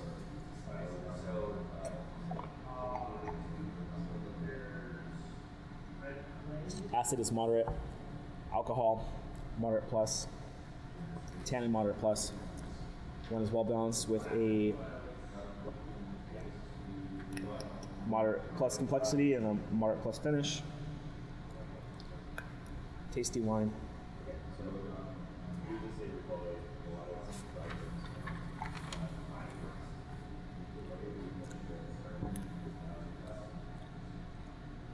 Going to take this wine to the old world from a warm climate. Possible grapes could be a Grenache-based blend coming from France. Could be a Syrah coming from France. Age range 5 to 7 years. So 2010 to 2012.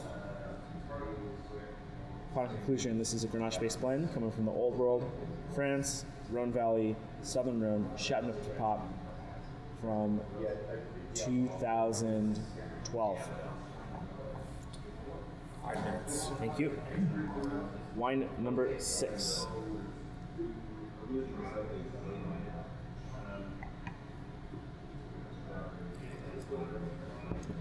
Wine number 6 is a red wine. It is clear, just bright, with a moderate minus intensity of color, ruby at the core, with some garnet highlights. This shows a low rim variation, a low garnet rim. No gas, no sediment, no staining of the tears. Viscosity is moderate plus. On the nose, the wine is sound with a high aromatic intensity. The wine shows youthful character, fresh fruit overall. Could be some development from an oak impact. We'll get there in a little bit. Fruit type, this is ripe and candied red fruits. Ripe candied strawberry, raspberry, cranberry, pomegranate. Lots of fruit here. Fresh, vibrant fruit. Fresh violets, fresh rose, cherry cola, Coca-Cola, lavender, rosemary, what do they call them? Resinous herbs. Lavender, that's totally there. Honeysuckle. Cut stems, like cut flower stems, green element, cut ivy, pipe tobacco,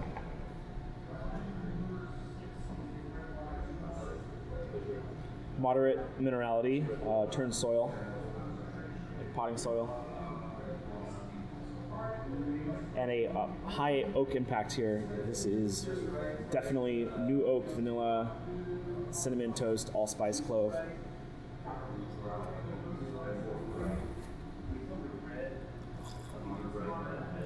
On the palate, the wine is sound, dry, moderate body. But what I'm going to call it is full body. Viscosity is high. It's just got a lot going on. Fruits are ripe on the palate, candied, raspberry, cranberry, cherry, all the red fruits I can think of, pomegranate, cherry cola, Twizzlers red licorice candy, lavender, fresh violets, fresh rose.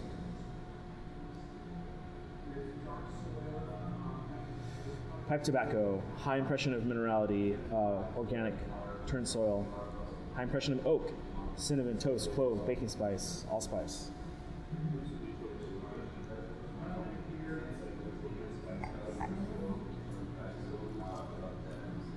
Acids, thank you. Acid moderate plus, alcohol moderate plus, tannin moderate minus, well balanced, high complexity, long finish, really silky texture, tasty wine.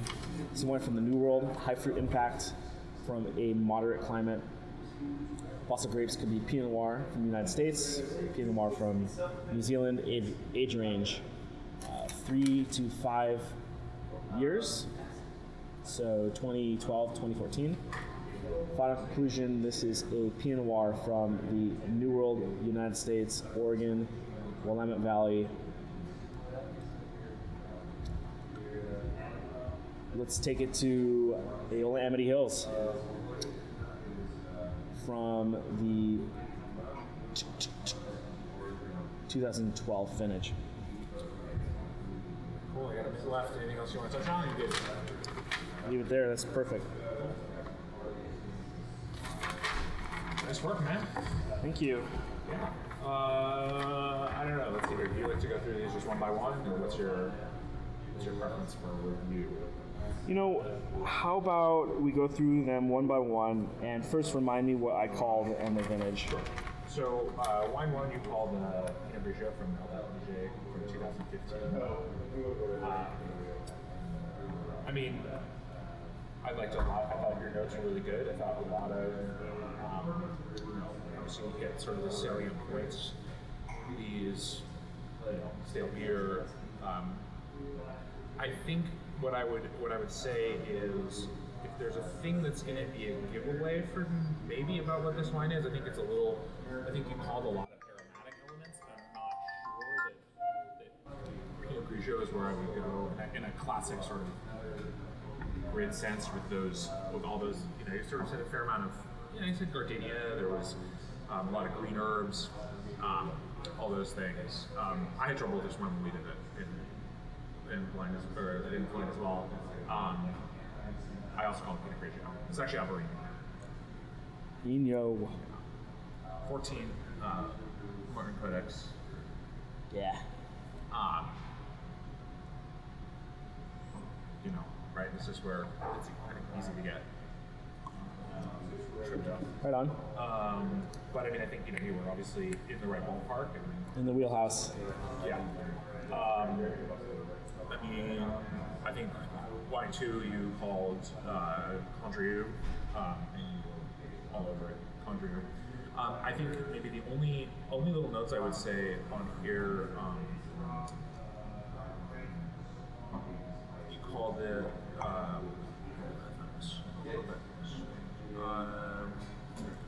I think maybe. I mean, I don't know. It expressed itself, I would say, in the range of white wines. I feel like this is a lot of phenolic bitterness. And you were kind of moderate, which is, I mean, whatever. You've got the red wine, but I feel like it's like pretty intense on this one. Like there's a lot of There's also some oak on this wine, but I think there's just like that phenolic character that thing going on. But yeah, you nailed it. Okay. You said 12, it's 14, but I'm sorry. Yeah, 14. But again, whatever.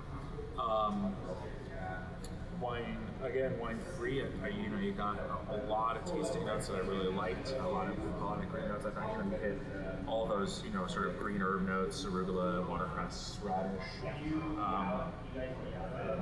The sulfurous note a little bit in there is good. I mean, you're right on it. We're about later. 2011. But again, I feel like it's hard with some of those, especially if it's not a really ripe style. It's hard to sometimes pick out vintage because if they're well made, they should taste fresh even 5-6 years. What did I call for vintage? You said 14. Yeah. It's 11, but I mean, I don't know how you would. I don't think you'd reasonably be expected to get that out of the wine. You wouldn't get. I don't think in an exam setting you would get an older wine that can show some evidence of age. What region is that one? It was. You know what? I didn't actually write down. I think it was. maybe Kremstall Okay. instead of Continental. So Neagle. No, it's Forstriker maybe is the name. Okay. Forstriker. We'll I take a don't know. look. Yeah, you can trade it. Okay, let's go.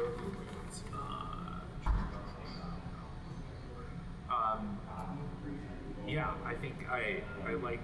I thought you were all over line 4. I really like that you went back and amended your oak call because there's definitely oak on this wine. Yeah, it's Rioja. It is a Grand Reserva. It's 06. We call it Reserva 2010. It's Baronia, so I think it's a little. I think it's a little hard to sometimes make those distinctions. I think it's not so incredibly complex and lengthy that I would necessarily immediately think Grand Reserva. And right, there's this huge controversy in Europe now about like people maybe not making a lot of Grand Reserva, having made a lot of Grand Reserva, not necessarily only reserving it for special vintages. Right. So, it meets the aging requirements, but does it deserve to be called Grand Reserva? I don't know. You can decide that on your own. It's a debate. I think wine 5 was maybe the toughest wine in the flight. I brought it. Group had trouble with it. I thought a lot of your tasting notes were really great, and I think I felt like you were going to nail this wine. And then you sort of, so a lot of what you said about this wine, I think, is right on. Ripe but very red fruited, high impression of organic soil. You said compost leaves. Your fruit profile was all strawberry, cranberry, rhubarb, raspberry. There's definitely some oak on this. It's Burgundy? Yeah. So This is Volnay. Volnay, yeah. And I think there's a way in which because of it's like this is actually technically just Bourgogne, but it's essentially declassified Volnay Cool. because of the specific vintage. So you can see a decent amount of it, although I think it's actually all used, but it's all like second use, so it still kind of has a lot of this new character. Mm-hmm. And I think you weren't it wasn't crazy where you went with it, but it's not. I don't really have a fruit profile of Grenache, and I think that really heavy impression of organic soil. It doesn't really sound like Southern Rhone to me. It's all fucking rocks and shit down there. Yeah, it's got too much acid, not enough alcohol for Grenache. So, and it's we call 12. It's 11. So Okay. we're in the. I think you're in the range. It's just yeah. What's the producer on that one? Bernard Moreau. Cool.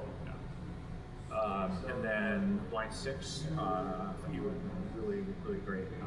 Again, you got a lot of very similar tasting notes, unsurprisingly, because all the Pinot are. And we were right on location, Oregon. This is actually quite a bit older. It's a 5, called it 12. But again, I feel like it was hard to. Other than sort of visually, there's that sort of you're starting to get a little bit of that garnet, and I think maybe one thing I've noticed a little bit is with world wines in particular. When you start to see rim variation, the wine is invariably older than you think it is because they're so attuned to color, intensity, and sort of preserving pigment, whether it's cold soaks or things like that. Totally. If you see that pigment start to break down, it's probably a sign the wine is a lot older than we think it is, even if it doesn't really present that way otherwise. But again, you have... Is this Oregon? Yeah, King Estate. King. What's the appellation on this one? Just the Willamette. Willamette. Cool. It's good. Yeah, right. You would not, except by looking at it, really be able to tell that it's 11 to 12 years old. But Not at all. you were definitely, your notes were great on all the wines. I thought you had a lot of really key things, and where you went wrong or where you didn't get it quite right, you were still right in the ballpark. I blew it, man. You have to edit that rap. 4 for 6. 4 for 6. I've never hit 6 or 6. Oh really? I don't think I have either. Someday. I guess it also depends on what you define as hitting it, how precise do you. I think getting even 6 varietals right is pretty impressive. If that's something that you manage to do, putting them in the right spot can be hard sometimes because I would ideally in an ideal world we would have a library of stuff that's all super classic, but it's and you get your assignment on Tuesday afternoon, and I don't have time. I gotta grab what I have at home, basically. I think a big part of the skill is being able to interpret any type of wine. And if we're dealing with a obscure native variety, we have these points of comparison of this is And I think so. Like this actually fits in nicely to what I will say about my own tasting, which is that like I'm not particularly studying for an exam. And so to me, what's much more important to me than definitely than filling out specific boxes, and even really to some extent the conclusion is that the way I describe the wine is correct. The notes that I'm getting are notes that are there. The structure of the wine is right, and that I want to. It's always nice to get the wine right, but what's most important to me is for what I do, what I'm interested in doing is that the descriptions of the wine are correct, that they're, or at least that they are making sense. And so, I've tasted sometimes in this group with people who are clearly very grid oriented, and I think that's totally fine. And like you've been there, you've done that, you have the structure down, and I am at this point at least less inclined to like make sure I hit every box, because to me that's awesome. I think that's super cool, and in some ways maybe if I decide to continue to work further in the court system, then getting that down will be a goal and a challenge for me. But at this point, it's more about do I assess the wines and express them correctly. So. Yeah. Well, with that said, can you grab a sheet for me? Do you want to use the grid? I do have notes. It's nice to have. Okay. Even if it's not, I'm not sticking to it. Sure.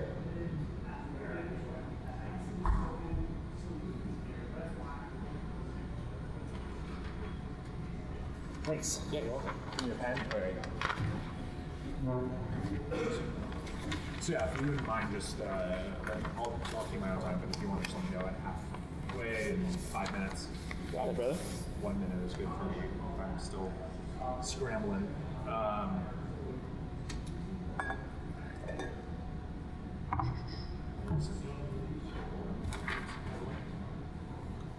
I had this wonderful sensation when I was tasting this Gruner of like, hell yeah, I know this is Gruner. Like, in the past, Gruner has thrown me for a loop many a time, and I've focused on getting it. So like, to actually just have that point of recognition, it's cool. And I think it's also like, it's one of those varietals for me, the sense of it comes and goes. Like sometimes I feel like I pick it up and I'm like, yeah, I know, like I get into it and I'm like, I know what this is. It's not just a Gruner, almost anything, right? And then there's the stuff where sometimes you're just like, man, you get to the point where you're like trying to reach a conclusion and you're just like, oh fuck, I don't know, like one of these things maybe, and then you just kind of have to say like, whatever. So yeah, that's the way it goes. All right, you ready? Yeah, I think so. Let's do it. Cool. Boom. Wine 1 is a white wine. It is clear. It is day bright. It is moderate minus intensity of color. Sort of a pale yellow color with maybe hints of copper and green. There's no gas, no sediment, no staining of the tears, moderate viscosity. And then at the nose, the wine is sound. It is youthful. The fruit character, I would say, is maybe fresh, not super ripe. Maybe kind of fresh fruit. Fair amount of citrus. There's sort of a pithy note to the wine in general. Also, maybe some kind of just fresh but not super ripe nations. Green apple, maybe a little yellow apple, some lots of pear. There's a low impression of florality, maybe a hint of sort of generic white flowers, but nothing too expressive. There's a moderate minus impression of sort of ease. There's a little bit of a kind of a yeasty quality to the wine, but not excessively so. No impression of an oak.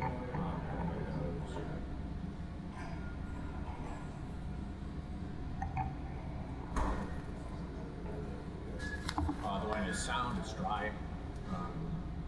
On the palate, there's definitely the fruit profile is again that fresh, almost tart fruit quality, very fresh picked green apple, kind of juicy, but in that very tart way. Again, lime, fresh squeezed lime juice.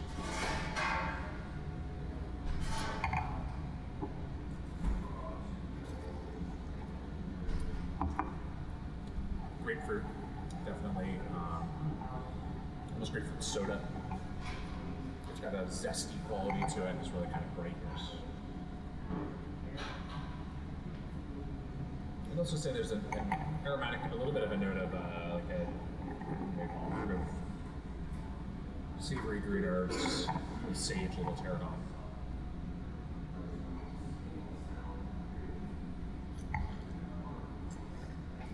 Structure of the wine is medium minus body, high level of acidity, medium alcohol. There's a medium impression of sort of stony, rocky, almost maybe like a riverstone soil in the hand curve.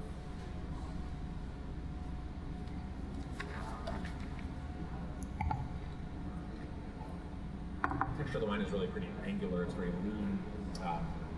No evidence of oak, no evidence of malolactic fermentation. It's pretty brisk.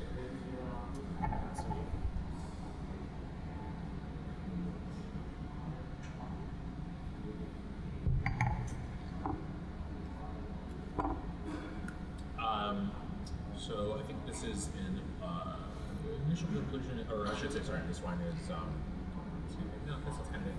initial conclusion, this is an old world wine due to the really kind of elevated level of acidity, the pronounced minerality, the fruit being just on the sort of tart, fresh side of things, not particularly ripe, and no evidence of oak. This is an old world wine from a cool climate. Possible varietals could be Sauvignon Blanc from France.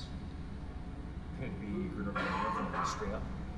Some of those vegetable notes. Age range is fairly young, I would say, 2013 to 2015. Final conclusion. Boy, I'm going to say this is. Let's do this.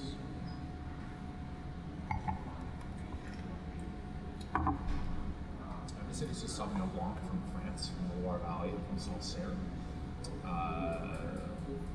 And this is from 2014. Wine number 2 is white wine. It is clear. It is deep bright intensity, moderate intensity of color. It is kind of a possible to see this fucking light. Sort of a pale straw color, maybe secondary few notes of green in there. No gas, no sediment. No standing in the tears. Moderate viscosity, moderate plus viscosity. On the nose, the wine is of moderate plus aromatic intensity. Sound is youthful, but with maybe some low notes of development. The wine has a sort of a pretty bright fruit quality. There's definitely some snow fruit in here, white peach, nectarine, apricot. So it's kind of a honey note to the wine a little bit. Maybe a little bit of ginger. Indications of some possible botrytis influence to the wine. There's also maybe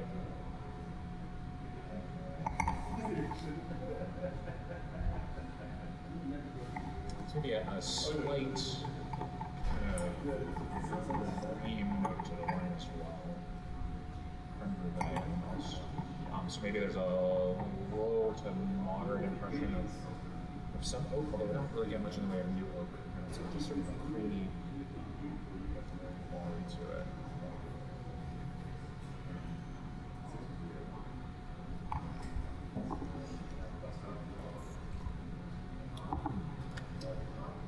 The palate of the wine is sound.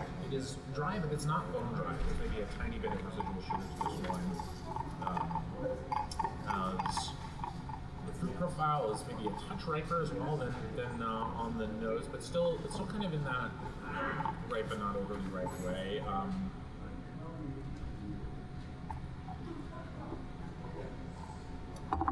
There's definitely still some of that ripe tree fruit note, white peach or stone fruit, peach and apricot. less into the really sweet stone fruit. There's definitely also like a golden apple and kind of almost like a roasted, or not sorry, not roasted, poached pear. Quality to the wine.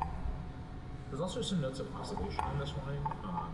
There's a little bit of a nutty, almondy quality to it. The fruit has sort of a slightly past ripe, just starting to oxidize quality.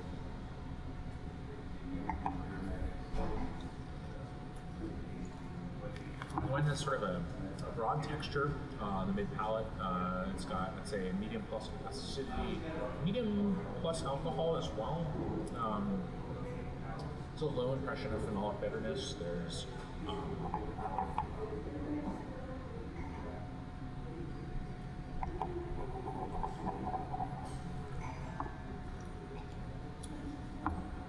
maybe a low impression of oak as well. Again, that sort of oxidative note and maybe just a tiny bit of oak tannin. The wine is definitely of moderate plus complexity, moderate plus finish. It's quite tasty.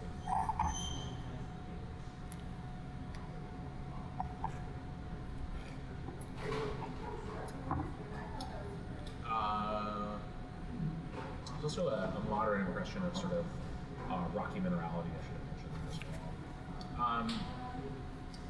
Just conclusion, this is an old world wine from I'll still say probably from a cool climate, even though there's a little bit, maybe a moderate climate, but I think I would sort of hedge on that. But definitely old world wine due to the sort of the complexity of the wine, the oxidative note to the fruit, the possible mild botrytis influence, the higher levels of acidity, all those things kind of inspire to think it's an old world wine. Possible varietals. This could be Chenin Blanc from France.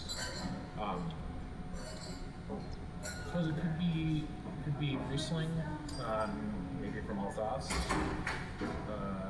Could be Grüner Veltliner from Austria.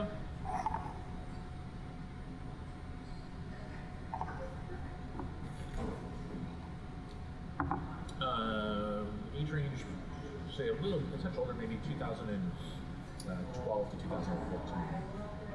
Final conclusion: this is a Chenin Blanc from France, from the Loire Valley, from Vouvray, 2012.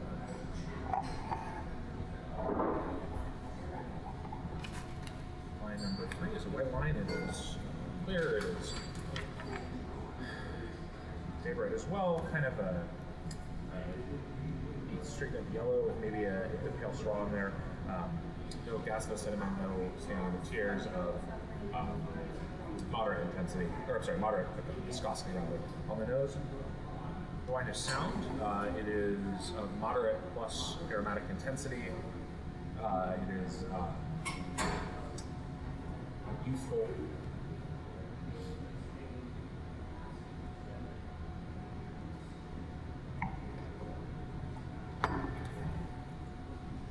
On the nose, there is the fruit profile is pretty ripe, but again, not overly ripe, just kind of fresh fruit. There's some riper tree fruit, maybe a really kind of ripe bark with pear, tangerine, mandarin orange.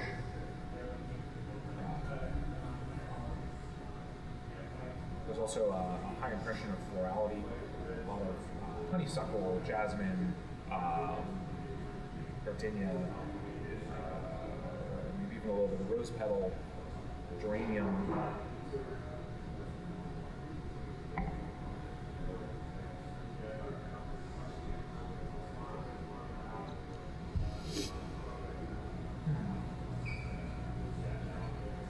Maybe a hint of maybe saffron.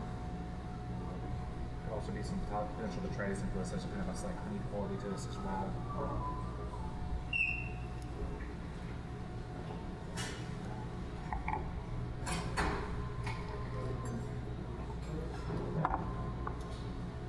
On the palate, this one is complete a bit less ripe fruit profile is much more tart fruit.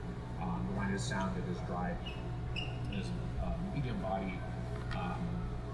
Fruit profile, yeah, like I said, skews much more citrusy. It's lime and grapefruit. Maybe a little bit still of that mandarin note as well. There's definitely a Water Plus impression of sort of rocky soil.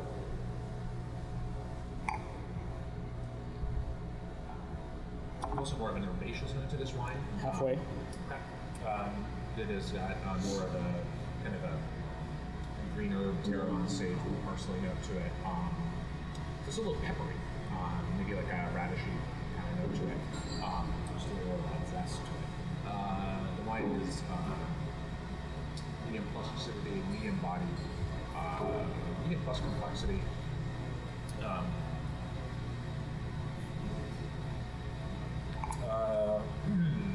It is. There's a moderate minus impression of phenolic bitterness as well to this wine. The real evidence of oak anywhere for moderate plus length, moderate plus complexity of high quality. It's also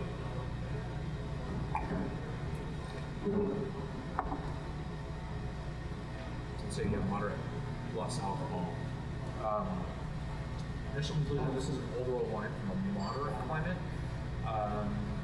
Possible varietals could be River Berliner from Austria. Could be Pinot Gris from Alsace. Could be, I think those are probably all I got. Let's say 4 to 6 years old, so would that be 13 to 2011 to 2013.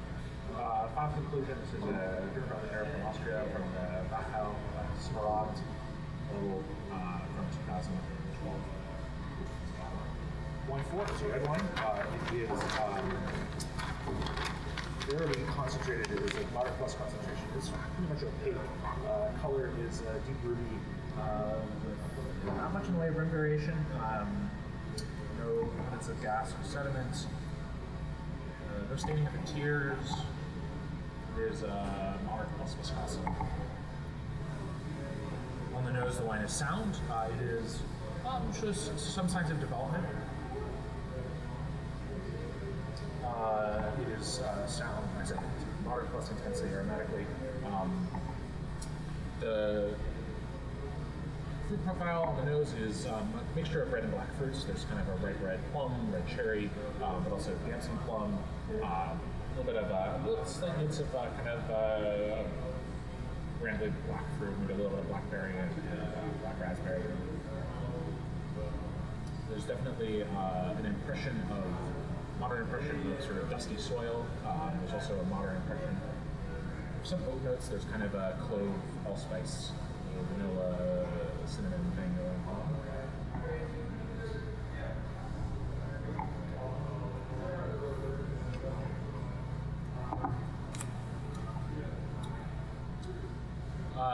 On the palate, the wine is sound, it is dry. It is fruit profile definitely presents as quite tart fruit.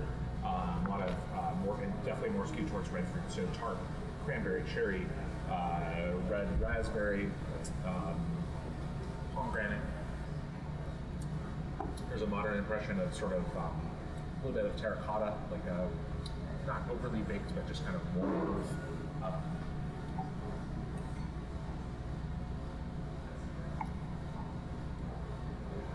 Modern impression of oak. Notes of sort of oxidity of winemaking and exposure to oxygen, and then there's sort of just a hint of a sweet vanilla quality to the wine on the palate as well. Structurally, the wine has, I would say, high tannin, moderate plus acidity, moderate body, long finish, and great deal of complexity owing to the tannin and the acid. What else is going on with this one?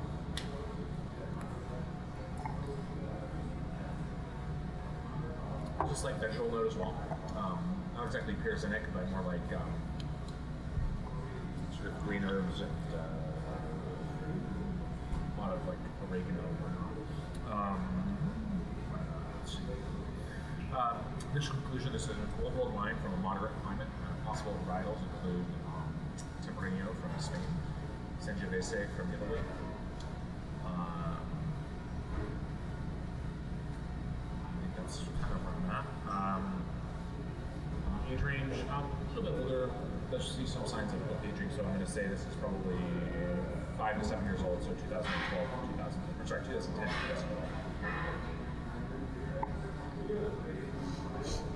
Final conclusion: this is Sangiovese from Italy, from Tuscany, from Brunello di Montalcino, of the Reserva level from 2010. Wine number 5 is a red wine. It is clear. It is a moderate minus intensity of color. There's a brickish center, moving to some real garnet, quite a bit of rim variation. Definitely seems to be signs of aging or low pigment varietal. It is no evidence of staining of the tears, no gas, no sediment. Moderate viscosity. On the nose, the wine is sound. It is of moderate intensity, definitely signs of development on this wine. The fruit profile is definitely red fruited, red cherry, red currant, red plum. There's also a lot of cherry cola, sassafras, sort of other bitter root notes to it. Classic bitters. Mine is moderate impression of organic soil, potting soil, forest floor, decaying leaves, mushrooms. There's a low impression of oak. There could be a hint of sort of baking spice, but I could also be getting that confused with some of those sort of root notes.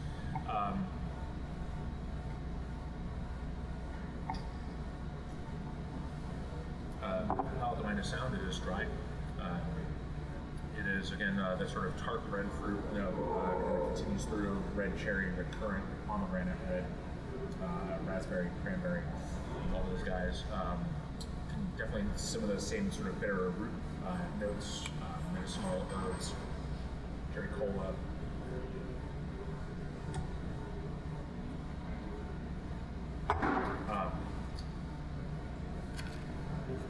Interesting. 5 minutes. Wine is structurally, it is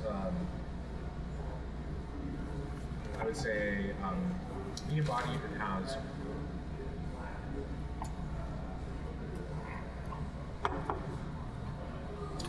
high level of tannins, high level of acid.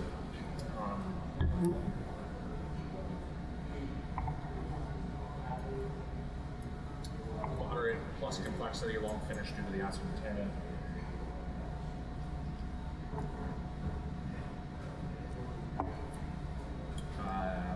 So initial conclusion: this is an old world wine from a cool climate. Fossil varieties, Nebbiolo from Italy.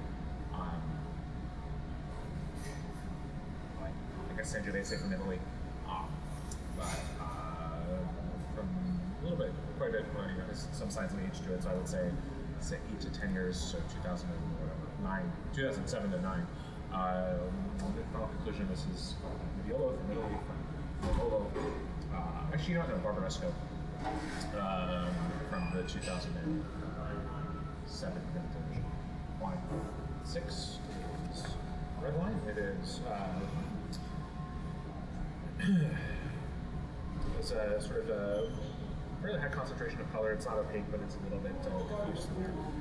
It is a deep ruby, slight rim variation to a sort of a more brickish color at the exterior. No gas, no sediments, no staining of the tears, moderate plus viscosity. On the nose, the wine is sound. It is a moderate intensity, sort of low signs of development to the wine. Fruit profile, a little bit of red and black fruit. There's sort of a black currant and seeds to this, as well as plum, red cherry, morello cherry.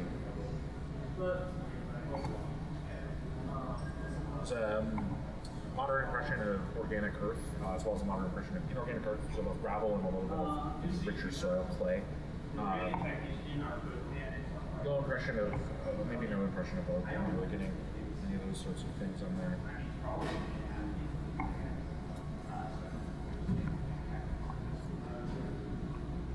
On the palate, the wine is sound, it's dry. Fruit character is a little bit on the tart side for sure.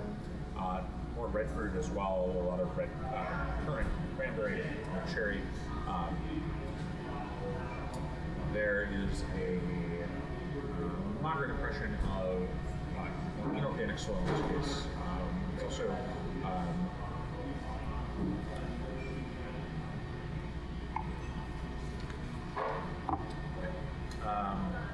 just got this kind of, this little kind of tart presence to it, a little overripe, very fruited.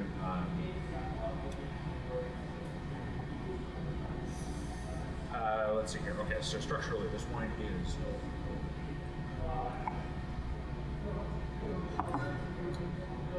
medium minus body. 1 minute. Medium plus acid, medium tannin. Low impression of oak. There is fairly balanced. I would say medium, medium complexity and medium plus. Final conclusion, initial conclusion, this is an older wood wine from a moderate. It's a cool climate, possible varietals, Pinot Noir from France. I don't think it's Gamay, but it could be Gamay Noir from France. It could also be Pinot Noir from the United States. But final conclusion, I'll call this Pinot Noir from Burgundy from 2000.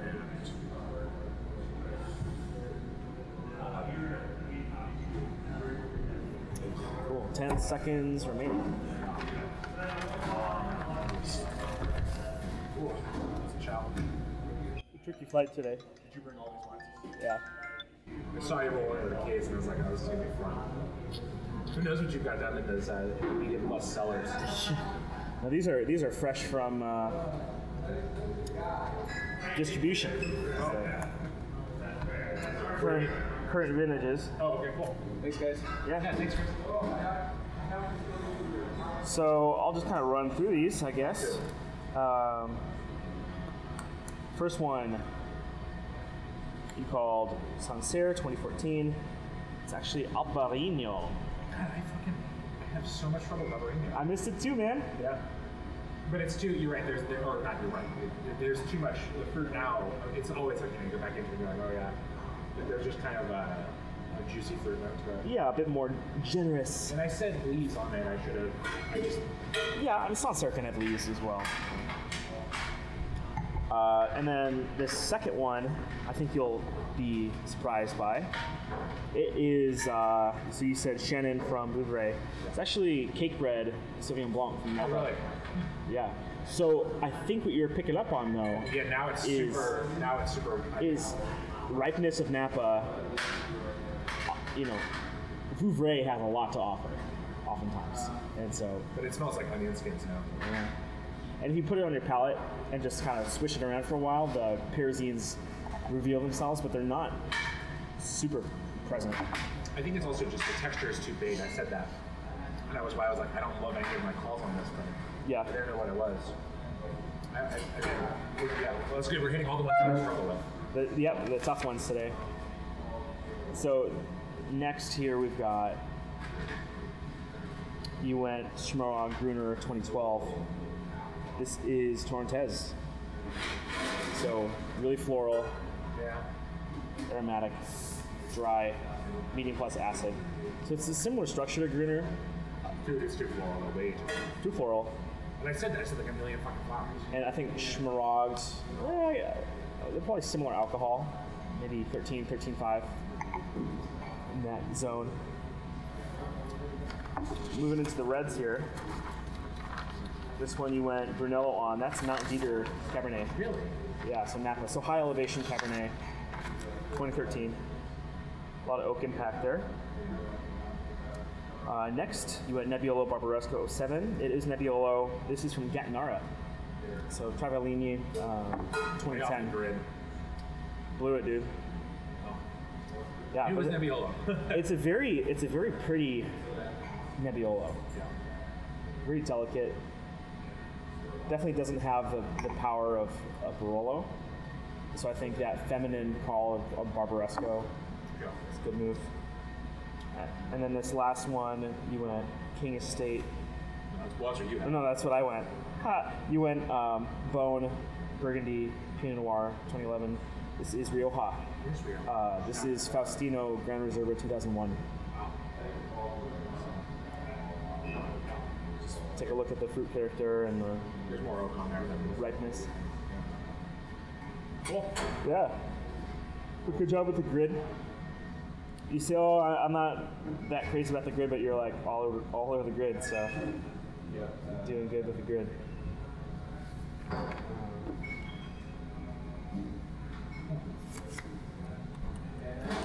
Here's this for you, your paperwork. Thank you. Good tasting with you. I think that's the first time we've done that. Certainly, yeah. I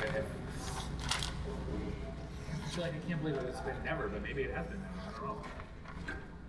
Well, good job.